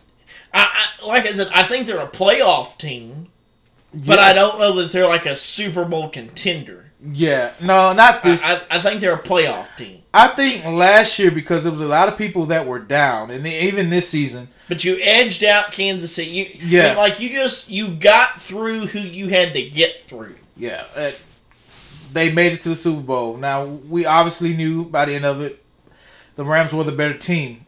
But barely. Yeah. It came down to that last drive. Yeah, but if you take... So you take those two teams who are... Well, Rams are now 1-1. Yeah. And the Bengals are 0-2. So you take those two teams. Rams lost week 1 to the Bills. Yep, kind of question, okay, were they really ever that good? Because they, as far as I know, they only lost 2 players. And Von Miller in their starting tackle. Mm-hmm. Well, they lost Odell Beckham. And Odell Beckham. So you kind of ask, okay, were they really that good? Were any of these teams that went to the Super Bowl last year, they barely beat San Francisco. I mean, last year was one of those where it was just get by who you got to get by, and you got a chance to win it. There was no real blowouts. I mean, it was tight and down to the wire until the Super Bowl, even in the Super Bowl. Yeah.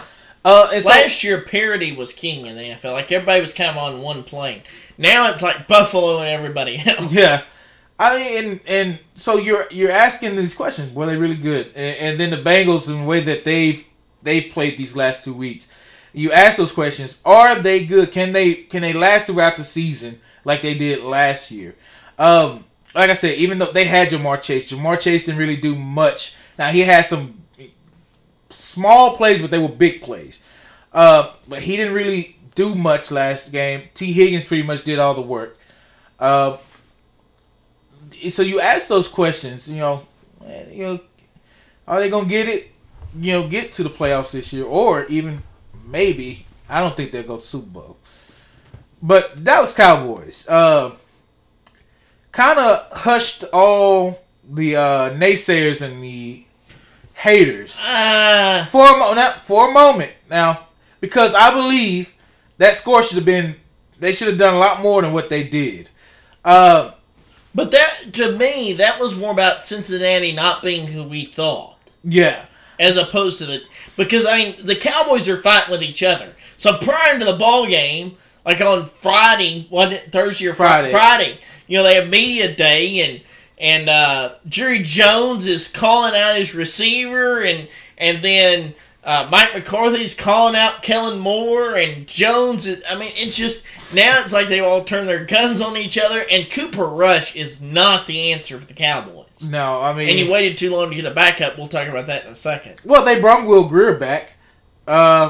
He was on the sideline. I saw him. Yeah, he's back, but I'm talking about like a long term. Yeah. Yeah, I don't know.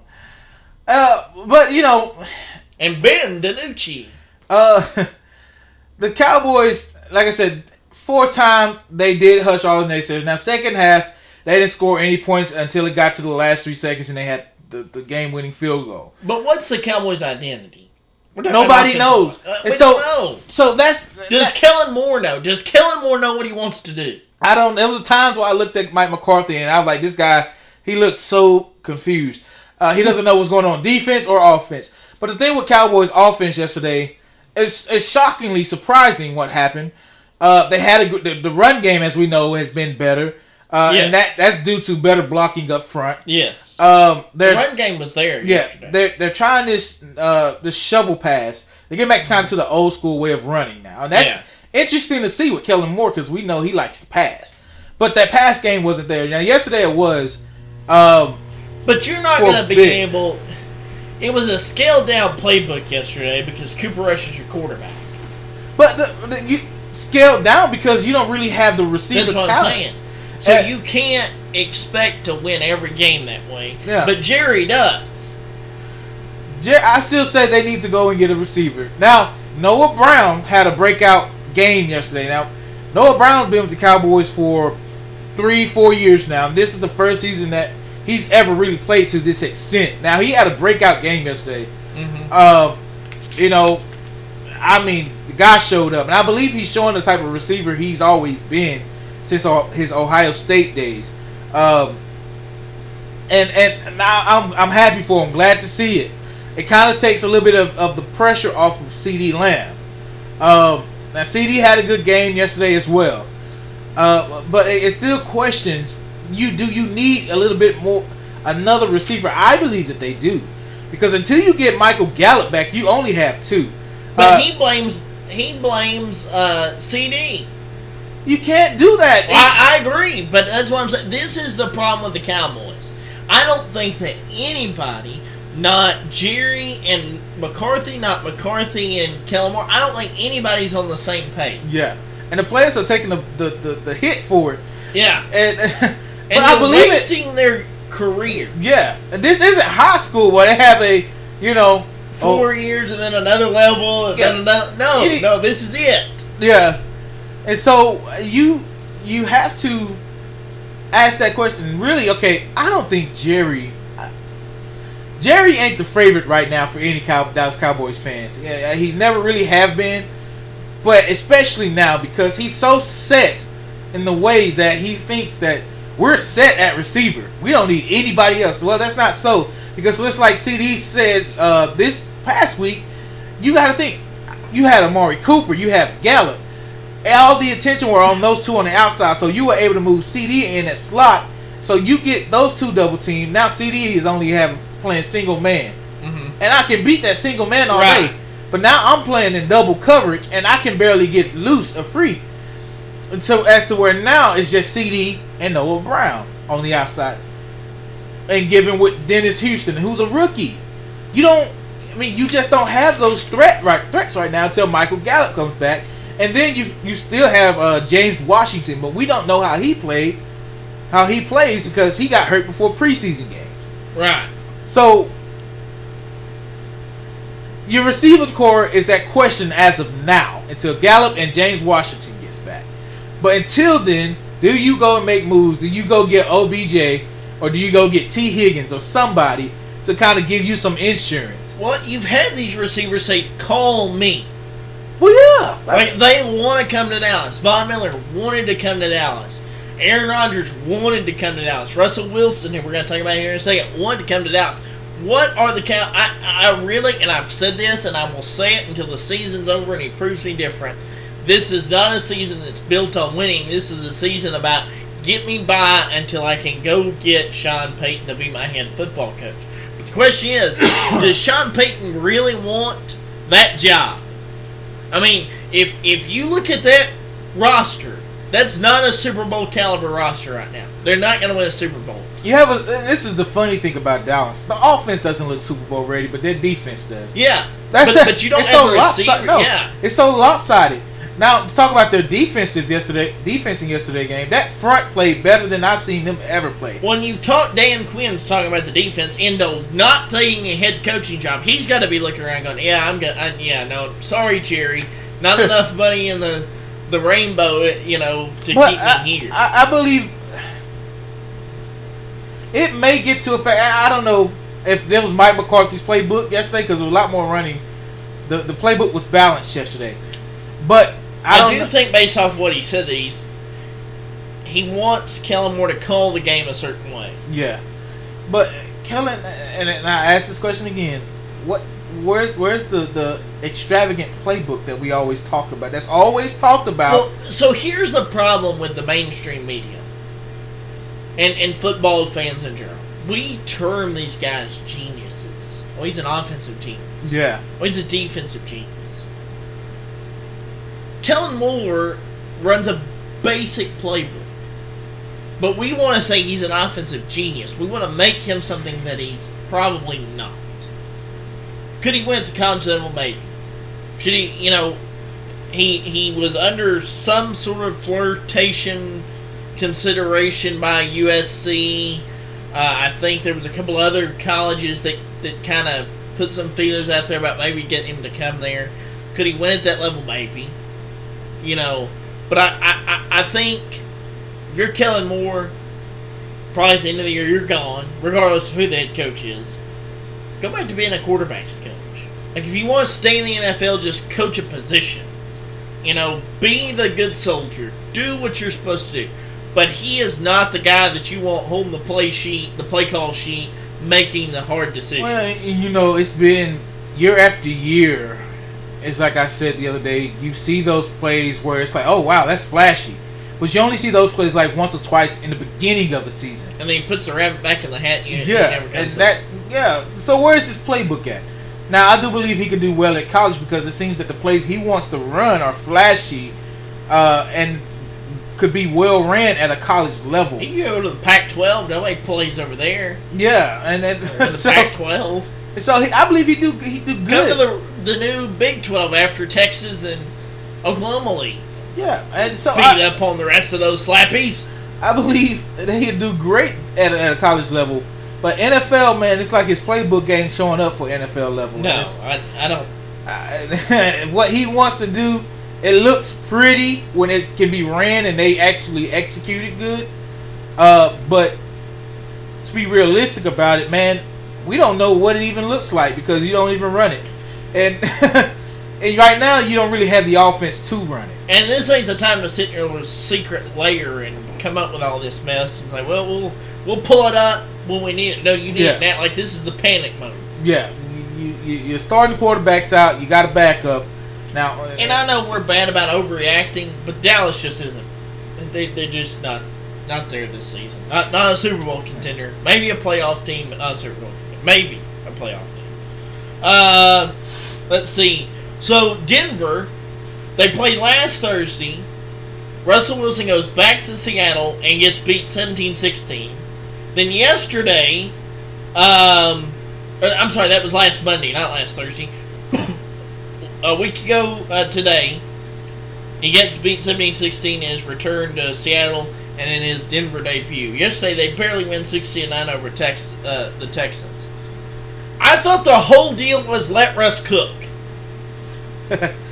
That's what this was all supposed to be about. What is Denver doing?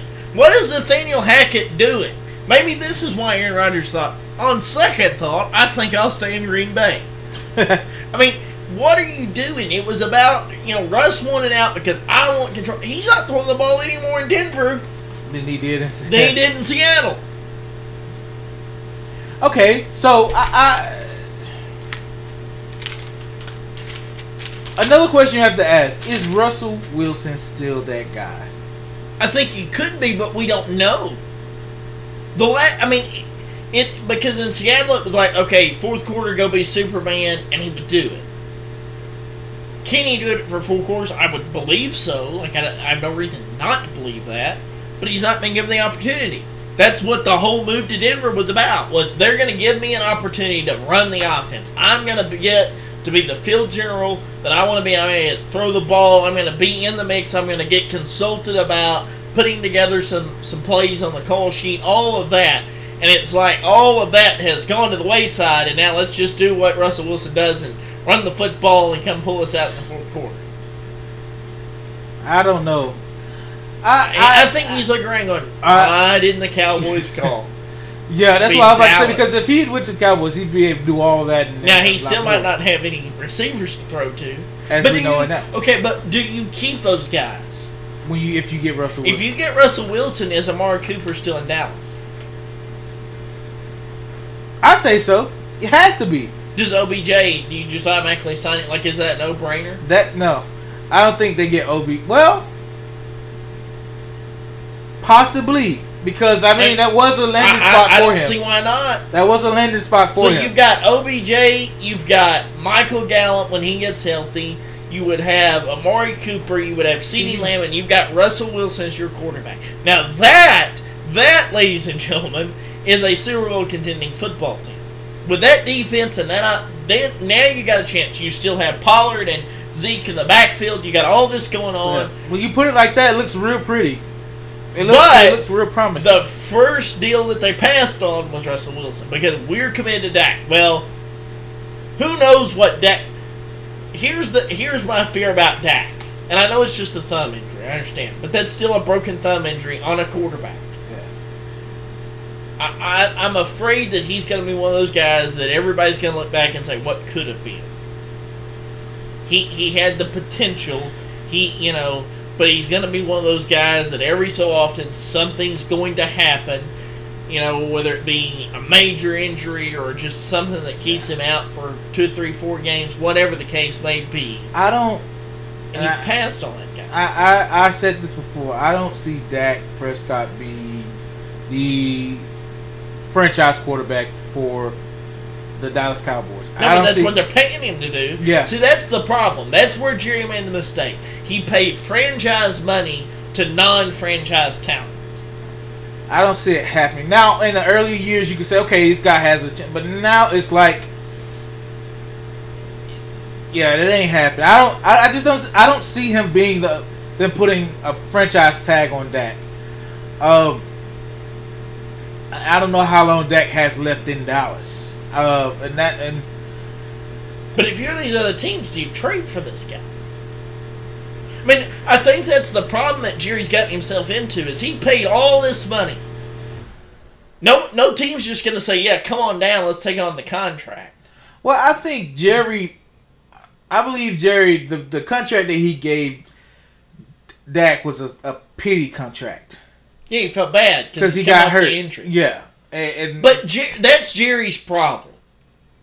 Jerry is loyal to these guys to a fault. Yeah. That's why we had to watch Jason Garrett for those so many years that he had no business being the head coach of the Dallas Cowboys. Yeah. That's why we've had to endure Dak Prescott. We've had to waste what was good about Ezekiel Elliott. I mean, we wasted Amari Cooper. We wasted all of these guys. Pretty soon Gallup's going to be on that list. CeeDee Lamb's going to be on that list. And we're going to look around and go, what could have been if we would have had a quarterback, and if we would have got the coach that everybody really wanted, or whatever the case needs to be. I'm just so to a point with Jerry where it's like, why? You say you want to win another Super Bowl, then why did you make the moves that you've made? And Jerry, when Jerry is pressed on the issues, has no answers. Other than, well, I've got options. Well, then what are they, Jerry? Like, tell us, please. We would love to know. For media's sake. But, I mean, they just don't... It doesn't strike me, even this season, like you said, it doesn't strike me that they are going to be contending for a playoff spot or, heck, let alone a Super Bowl. I don't think they'll win the division.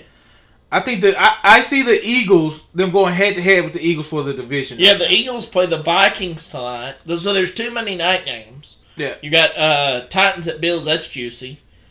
And then you've got the Vikings at the Eagles. I'm curious to watch that game just to see the Eagles play. Yeah. But I think that's... I don't know that you're beating them. But Dallas... that's my team, you know. Yeah, there are Dallas Cowboys. Yeah. But, a lot of questions. Let's see. In other news, Chiefs beat the Chargers last Thursday, 27-24. That was a good ball game. Justin Herbert gets injured and then makes one last drive down the field. One shoulder. The Chargers are a good...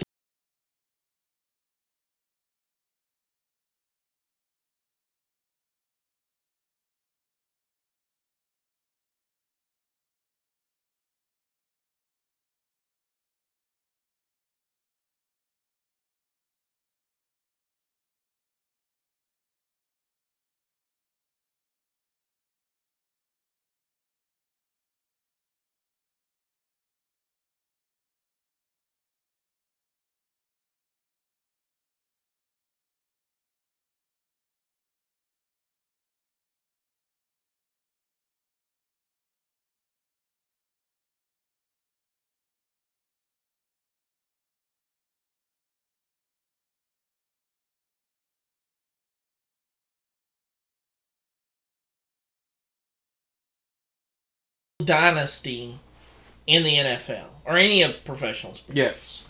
Well, you had to be consistent with it. They were up until that point. But that's what I'm saying. But it's like once that gets derailed, because it's one of those where after he won that first Super Bowl, it was just assumed, well, he'll be back. He'll win 3 or 4 more. We say that about Joe Burrow. Oh, it's okay, you lose one now, you'll be back. Some of these quarterbacks never get to play for another Super Bowl. Yeah. Like, that's it. That's their one chance. Like, Stafford may not make it back to the Super Bowl. Matthew Stafford, that was his one chance. Joe Namath got one chance. Dan Marino got one chance. I mean, some of these guys don't ever get another chance. Like, that's just it. Right. Well, it's just like I said earlier. You treat, as fans and as media, sometimes media, but as fans, we treat it as this NFL game or these football games, we treat it as if it's like playing Madden. Oh, if I don't win this game, I can just restart and do it again. That's not how it works. No, these are guys. These are real people. out on his field taking real hits that could either end their career or shorten their career. Yeah, because I mean, it just doesn't happen like that. You can't quit the game and restart and pick another team. This isn't a video game. These are real players and real people. And so we can't just say, oh well, we got next year. They got next year. No, you don't know what could happen to these players next year or between the offseason and the next season opener. And as of today, you're starting to see players who are retiring after 8 to 10 seasons. Yeah. That sign, hey, it ain't worth it no more. I want to be able to be around for my kids. And here lately, we've seen influx of guys quit after 3 or 4 years. Yeah, because they're looking at it and saying it's not worth it. And especially some of these teams, these good players, and these teams aren't getting them any help. So they're just taking all these body shots and like, I can't do this by myself. Yeah. And so they're looking at it like, hey, I still want to be around and healthy and mentally healthy for my kids, my family. It's not worth it. Yeah. So 18 years or less, hey, I'm hanging up my cleats. I'm retiring. And I don't blame them. I do not blame them. But you're right. It's not always next year. Sometimes that's the only chance they get. See, Giants beat Carolina 19-16. That's not working out in Carolina the way some thought. Baker's not making them automatic Super Bowl contenders. The Jets beat Cleveland 31-30. No words for the Cleveland situation. That was a bad game. Cleveland should have sealed that game off. I don't know what they were thinking. They should have sealed it. But I don't understand. Goes back to the whole Deshaun, and I hate bringing his name up. It goes back to the whole Deshaun Watson deal. What is this? I won't even go down that rabbit hole. But what is this really about? You're not going to win games with Jacoby Brissett. Like, not consistently. Especially not in a tight situation like that. So you trade Baker. Baker's not surrounded by anybody. If he was in Cleveland, he wins that ball game. And then now you've got Deshaun Watson. You don't even know what he's going to be like when he comes back. It's a showdown in Cleveland. I just don't understand. It's not the show that everybody. But this is what I said weeks ago, before the season started. If you'll remember, the last time that Deshaun Watson was actually mentioned, after being mentioned like 3 weeks in a row. But the last time that Deshaun Watson was mentioned, I said he's going to be a cloud over the season, regardless of what happens in Cleveland. And that's exactly what's going on. Yeah, because now you. Why did you do that? Like you. Because now it's like you knew he wasn't gonna play for X amount of games. Were you able to, endure those pain shots until he gets there? But even like I said, you're out of the playoff picture by the time he comes back. Yeah. So he's not gonna save your season this year. But okay, do you risk? What if he gets injured? That's a guaranteed contract, Jack. What if he gets hurt? And now he's out another year. Does he's got to look wide-eyed until what is the over-under percentage chance? Okay, I'll give you over-under 60% chance. I was going to say the same thing. Over-under 60% chance that Deshaun Watson plays this season.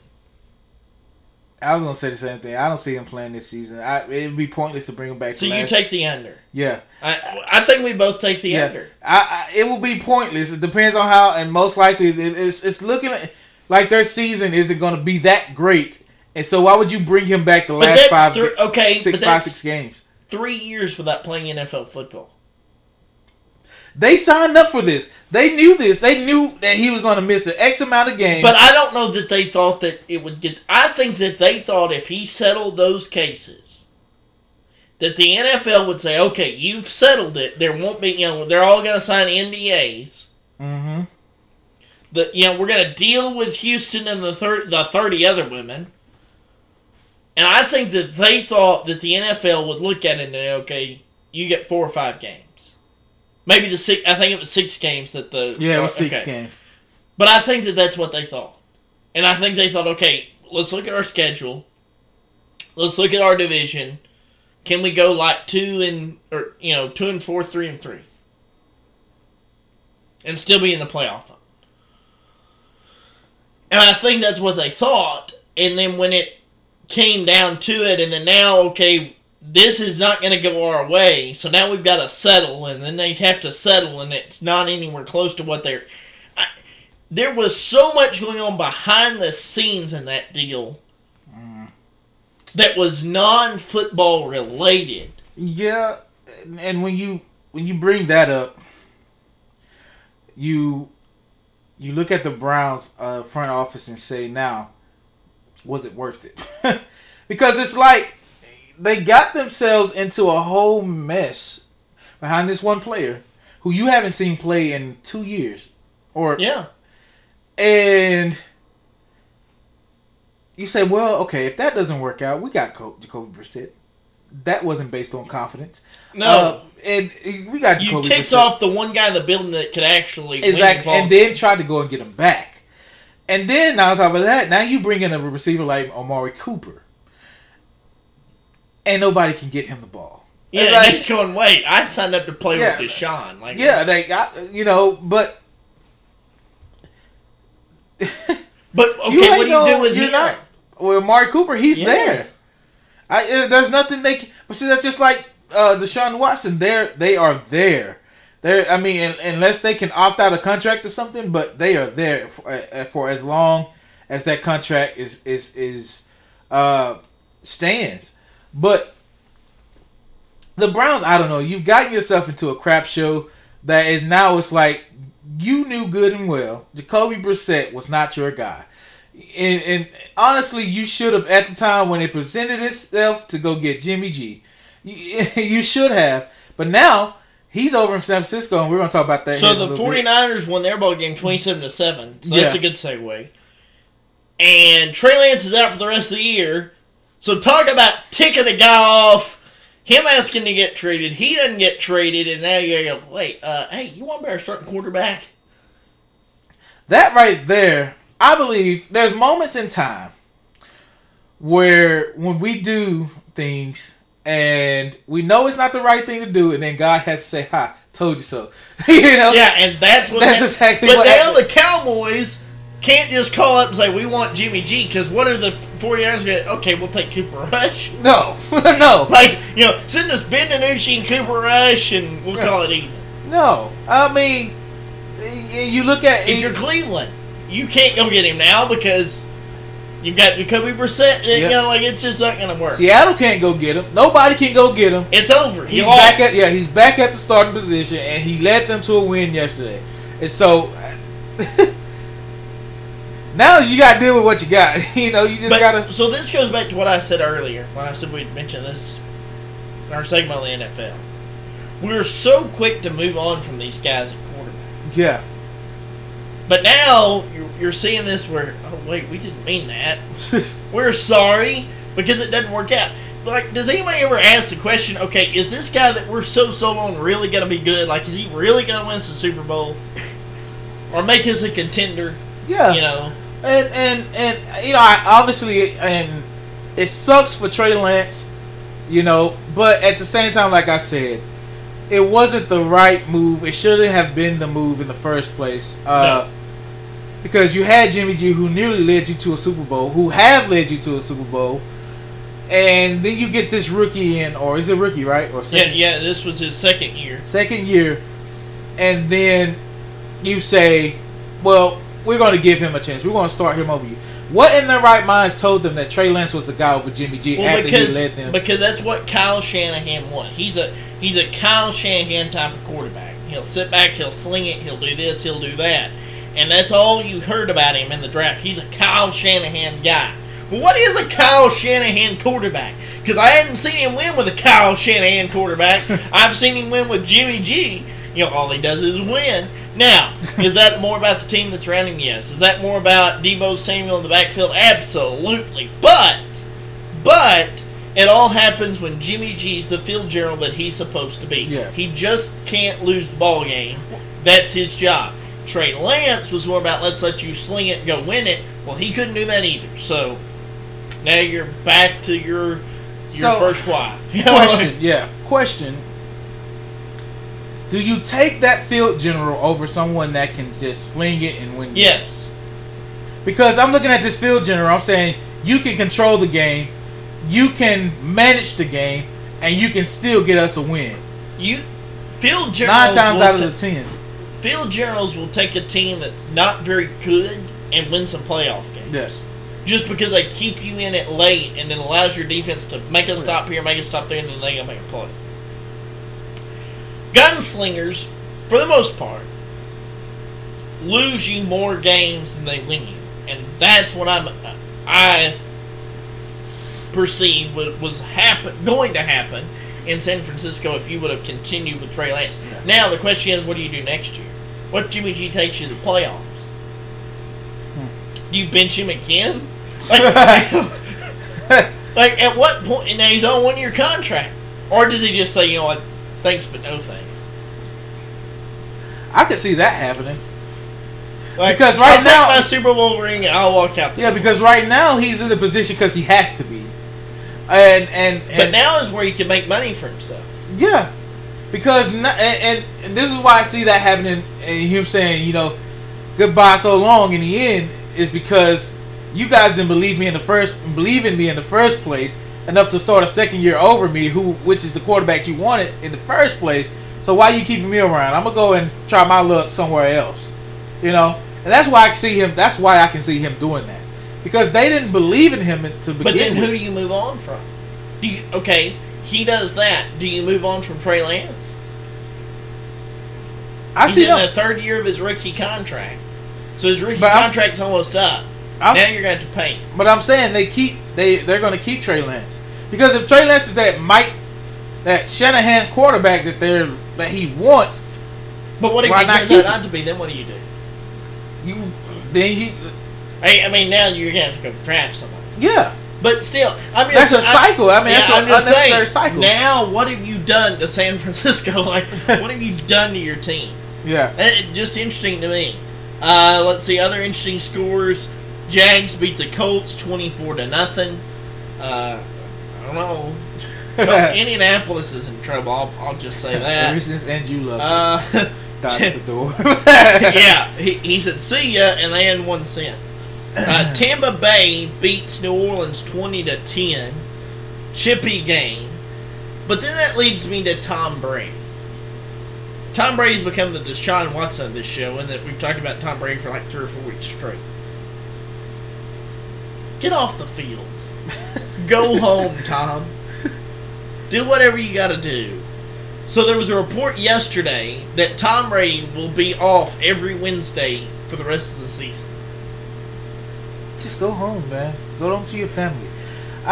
Giselle says she's not sticking around if this keeps on. Like she released it. There was another report about that. He's mad because everybody's digging into his personal life. Well, then get out of the public spotlight. Do something different. That's what's too big. But see, that's the thing. You can't get mad because you put yourself in that position. You know. You're the one who came out and said I'm retired, and then say, "Never mind." And it's your fault. Wait, what? I thought you were the athlete. I thought you made the decisions. You know, how does one leak pressure Tom Brady? No. Yeah. But you're Tom Brady. But if Giselle didn't want him playing football, so everybody has confirmed the Miami Dolphins narrative. Uh-huh. But that brings that narrative into question. Because now the way Tom's talking, the way Giselle's talking was, she wanted him at home. She did not want him playing football. But it was more about football than it was just the ownership stake. So how true was that storyline? How close were we really to having Sean Payton and Tom Brady in Miami? Yes, it's been confirmed that there were discussions. But I want to know, how far did that go? And why did he really go out of the country to the soccer game to go talk to the owners of Tampa Bay. What was that really about? Hold on, because I'm sitting here and I'm thinking, where did the support leave? Yeah, at what point did she say, I don't want you playing football? Because I'm trying to find it. If I can remember, there was a point in the whole process of this retirement and then coming back that she said, I will support him if he wants to come, go back and play. Yeah, I don't want him to, but I'll support him. Yeah. Now there's the support has left, and it's looking like the marriage is in trouble because of it. So when did your full support leave? And for Tom, he's a lot. And I mentioned this before we started the show. Tom Brady is not the same Tom Brady that we knew while he was in New England. He's become a lot more edgy, a lot more. What's the word? Argumentative or whatever. He's starting to show a lot more tendencies that, hey, I'm gonna go after this guy because I don't like what's going on. We didn't see that confrontation. Yeah, we didn't see that in New England. So, like, who is this Tom Brady? And I wonder if that's spanning from the situation that's going on at home, or is that just always been him? Now he's able to kind of show it, but you do what you did yesterday because you didn't like a decision that was made on the field. You go and you start a fight or start a confrontation between a player, and then you have your teammate, or not have your teammates, but your teammates come to back you up, and then you step away. Yeah, and like you push yourself to the back of the brawl. But Tom may be destroying his legacy, and that's what he's always said was most important. But Tom is undoing what he worked so hard to do, and that's what's sad to watch. Well, and then you have, Mike Evans. But does he lose the deal with Fox over all this? I don't know. The $325 million TV deal. Because if he makes a bad image for himself, Fox could say, you know what? Better yet, we're good. Like you're not who we thought. Yeah, but it was the statement that Mike Evans made after getting rejected, and after the game, it's Tom Brady. Okay. Would you have done? We know he did the same thing for Jameis Winston and got ejected from the game. But at the same time, man, I understand protecting your quarterback, but your quarterback started it. He instigated the whole situation. Yes, and it didn't want to deal with the consequences. Yeah, because he didn't like the call made on the field, and that's not the first time Tom Brady's done that. No, and at this point, I'm like, Tom, who is this? Who is this guy? But even from just a football perspective, Father Time has finally caught Tom Brady. Yeah. Arm strength's not quite there like it once was. He's not making some of the best decisions. It finally caught him. And here was the guy that we thought just could play as long as he wanted to play. And dink and dunk and dissect and do, and it's like all that just disappeared. Yeah. And we thought for years, okay, this is it, and it never happened. But now that it's happened, it's almost anticlimactic. Yeah. It's almost like, okay. Well, when talks first began, not last year, the year before, about him retiring, we were like, oh man, he's gonna retire? Like, dang, like what is the what is the NFL going to be without Tom Brady? But then when he finally retired, it was like, career well done. Good. Yeah. It's time for him to retire. And then he comes back. It's like, okay, why? Like, what's your point? Yeah, like, you didn't get Gronkowski to come back with him. You don't have nothing. You have nothing to prove now. And the love of the game. I understand you wanting to be around the game, but coach, man, don't put your body through that anymore. Just because you love to be around the player. If you love to be around the players to practice, coach. Become a coach. Yeah. Jason Witten did it. I think if he's got a good personality, he could be a good analyst if he continues to show some personality. I don't know how good he's going to be. Fox better hope he's good for $325 million. I don't know. It's just kind of sad to see Tom Brady. Yeah, in this. Because when you liked him, right, you respected him. Now you don't even respect him. Well, I never really liked Tom Brady. Can't really say I respected him, but I always respected him as a competitor. The guy put in a lot of work. Yeah, I was more impressed with him when he went to Tampa Bay than I was when he was in New England. I don't know why this weird situation for me, but I guess because it was a new team and he still led them to the Super Bowl. And there was always that controversy about him and Belichick. Like, yeah. And there was always some kind of scandal going on in New England. So maybe that's why. But now it's like, Tom, man, it's time to hang it up, man. We've seen your stint throughout the years since I was a kid. I'm 27 years old. And Tom Brady started in what, 2001? Yeah. He came in for Bledsoe in 01. Yeah, so... man, I was in first grade then. So I've seen Tom Brady ever since then up to this point. And it's like, man, okay, now it's time to hang it up. And I'm pretty sure it was the same for the fans when, the Brett Favre. Back and forth and back and forth. It was like, come on now, Brett. Just set it down. Yeah. Let's see. Interesting scores. The Detroit Lions beat Washington Commanders 36-27. Okay. Hey, Detroit playing tough. They, you know that they're going to under Dan Campbell. They're going to play hard. Yeah. And now, if you're Cowboy. Washington, what do you do? Let's see. So he loses 36-27. We've already talked about the 49ers. Cardinals beat Las Vegas 29-23. That was an odd game, but most entertaining, weird game to watch it, but entertaining. Not anything to do with Las Vegas or the Raiders, but all to do with Kyler Murray and the Cardinals. In the last minutes of that game, where they make that drive. The last seconds, because Kyler Murray destroyed the Raiders' defense in that red zone. Yeah, I mean, he was given 20.8 seconds to get a ball. Well, he ran it 20.8 seconds to get a touchdown, a 2-point conversion, and that wasn't the end of the game. At the end of the game, defense just gave up. I mean, you left a receiver open, you gave him multiple.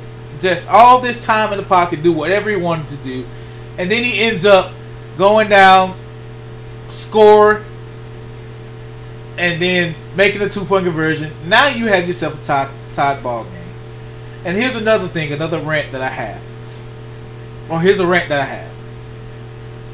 Players, stop fighting for extra yards. If you have the first down, at any level, yes, you have the first down. Or even if you don't, do not fight for yardage, because you leave yourself open to get hit and fumble, or to get hit and critically injure yourself. Do not fight for yardage. It's not worth it. And that's what we seen yesterday in Hunter Renfrow, is that he fought for yardage, and in doing so, he left himself open with no ball control. The ball was already halfway out, and so all the defensive player had to do was come in, hit his arm, they fumble, and one of the Cardinals players picks it up, runs it in for a touchdown, and that's the ball game in overtime. Don't fight for extra yardage. Go down, especially if you have downs to give. You're right there. Just go down. And that's what happened with the Cowboys yesterday too. And Dalton Schultz. You right there, man. You had the first down. Just go down. So don't fight for yardage. It's not worth it in the end. Let's see. So that kind of wraps up. We've already talked about the 2 Monday night games. Side again, it's going to be the Titans at the Bills and the Vikings at the Eagles. So be sure and take in some good football on Monday night. NBA news: Phoenix Suns owner Robert Sarver is fined and suspended over racist and misogynistic comments that he has made. Probably going to lose that team. That's a whole nother narrative. It's same song, different singer. Yep. the deal is with that. I mean,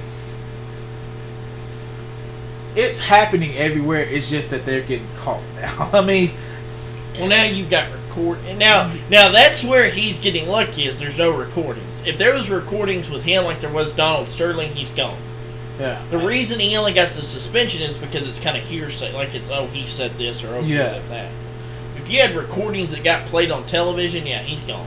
Because that's too bad of a look for the NBA. I still say it's too bad of a look for the NBA anyways. Regardless, I don't think he remains the owner of the Phoenix Suns. After that, it's kind of hard to. Well, it's kind of hard for the players to stay. I mean, yeah. We know how you feel about us. Okay, but how about this? I'm talking about back to the NFL. Houston, Texas owner did the same thing and players stayed. Nothing happened to him. But that's why Deshaun Watson won out. If Deshaun Watson would have got his way and all of the allegations hadn't come out against him, it would have been a different story in Houston. The owner's gone. Yeah. The thing the reason that McNamara got off the hook, that John McNamara got off the hook in Houston, is because of the Deshaun Watson thing. Yeah, well, like I said, it's been happening. It's just now that they're getting caught. People are actually coming out and like, hey, you know, they're saying this, they've said this, and it's starting to hold true. But as far as Daniel Snyder survived all these allegations, but again, John Gruden.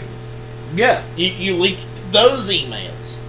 It's all about who knows who. Sarver's problem is that the other NBA owners don't like him. Like they've come out and said we don't like him, so they can vote, push them. Where Snyder is protected by Jerry Jones and some of the other owners, and the same thing with McNamara down in Houston. Like they're protected, right? I think Sarver's out, and I think that that's a statement of where we're at in the world, where we're at as a country, and I think just from again, this is a sports show, so just look at it from a sports perspective. You've got to have people in charge that can put together whatever the best team is for your city. Yeah. And your organization. And you can't have all of these off-the-field things that consistently and constantly cloud the water. Yeah. And it's unwanted media coverage. Yes. Yeah. So, I understand that too. Nobody wants that. And it's a distraction for the team. And so, yeah, I agree. You want the best team. You want to be able to build the best team, but you can't do that if everybody else is looking over here. You need them to focus. Like, hey, look at the team now. So, the Nets are back in the news in the NBA. Really? Yes. Good news, I hope. No. Oh. So, Mark Stein, who's an NBA insider, reported that the Nets' recent signing of Markieff Morris was rooted in a desire to acquire a veteran voice willing to stand up to Kevin Durant and Kyrie Irving. Oh, they got the right one. But what is it? Okay, so Los Angeles did this. Where is this heading? Well, okay. I mean, this is what... It works. This is the interesting is where is this head? Because Los Angeles brought in hold on, I'll think of his name. Patrick Beverly? Yeah, Patrick Beverly. And his immediate response is, well, I made the playoffs last year and they did. So there's your guy. You want somebody to stand up with LeBron, there's your guy. He clearly doesn't care. You want somebody to put AD and Russell Westbrook in their places, he's your man. Yeah. Now, I don't like that because the problem in LA is nobody understands their place on that basketball team. The problem in Brooklyn is that the coach can't police the players, so we're going to bring in another player to police our players. Yeah. Well, so that maybe the coach can coach. Markieff Morris, as we know, he's the one that played with the Lakers in their championship year, 2020. Good player, good coming off the bench. So he'll be a good asset to the Nets. Now, for the reason that's why they got him, as why I say they got the right one, is because he comes with an edge, just like Pat Beverly does. Yeah. And so he played with Pat Beverly. No, that was his brother that played with Pat Beverly over with the Clippers. Well, he might have been there too. I'm not sure, but either way. But anyway, he brings that edge to him, but he can also back his talk up. So when you get a player like that can bring some kind of balance to that team, it helps you throughout the season, because now you have Kyrie and KD, who nobody's going to stand up to him. Well, this guy's going to, just like Pat Beverly would do with LeBron, like, you get on your stuff. Like, the season is at hand. We don't have time for this. Oh, I don't want to play. I don't feel like playing. Oh, this ain't my team. I want to go. You're here. You need to play. You need to show up and play. And that's what I believe, he'll do for the Nets. And that's what I believe Pat Beverly would do for the Lakers. But when it reaches the point that your head coach can't do that, there's a problem in your organization. Well, and part of that is blamed on the front office. The thing is, I don't think those players respect Steve Nash as a coach. No. I think they still see him, because they played when Steve Nash, KD did, at least. Towards the end of Steve Nash's career. Yes. And so I don't think they respect him. As the same thing with Derek Fisher with the Nets. I don't think they respected them as a coach, because they still seen them in the image of a player. I played against you at one point in time in my career. Yeah. And now you're my head coach.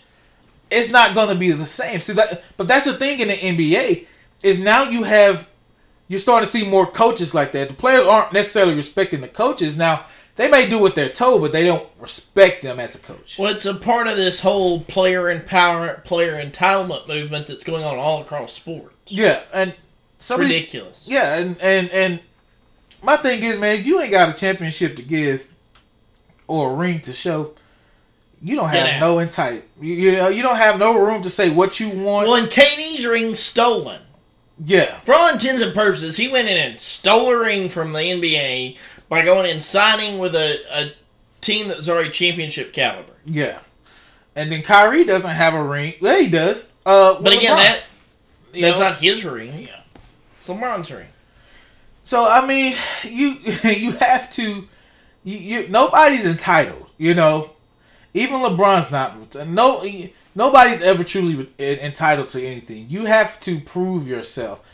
You have to show that you're capable of doing certain things. And right now, KD and Kyrie have not proven that at all. No. As of late. And when they play, when they want to play, they're good. But as of right now, they're it's. I'm tired of hearing about it. Yeah, but so that's what I was about to say. There's been so much off the court. Let's just get on the court. Let's play basketball. Yeah. And let's move on. Yeah. Well, I hope you've enjoyed this. We've kind of covered a lot. Oh, yeah. Been a good show. Yeah. Be looking forward to seeing us this week and hearing from us this week. Follow us on TikTok at Good Old Sports East _East Tex. It's East EAST TX. Follow us on Twitter, man. We have videos posted from our Friday night coverage of games.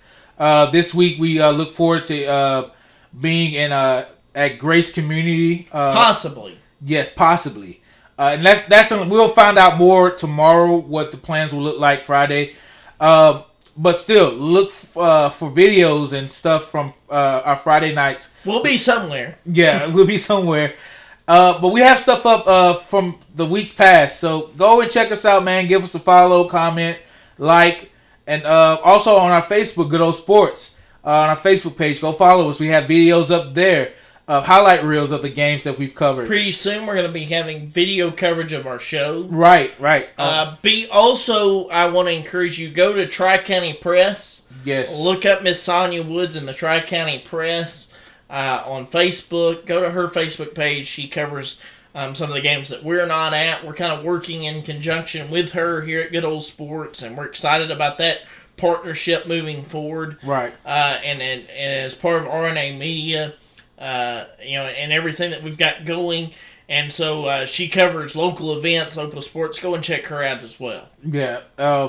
Awesome lady. She, like I said, she covers the Dangerfield, Pittsburgh, or let's rather put it in county form. Morris County, Camp County, and Titus County. Yes. So she covers all, those, that's why it's called Tri-County Press. And so she has coverage from all those counties, not just football, but other events that's happening in the community. So man, if you love good coverage on news and stuff, like, go check her out, and also keep up with our partnership with her. Like I said, man, give us a follow or a like on our social media platforms, man. We would greatly appreciate it. It's been a great show. I hope you guys enjoy the show. We'll be back with you next Monday. Next Monday. So, yeah, man, with more news, this is Good Old Sports, signing out.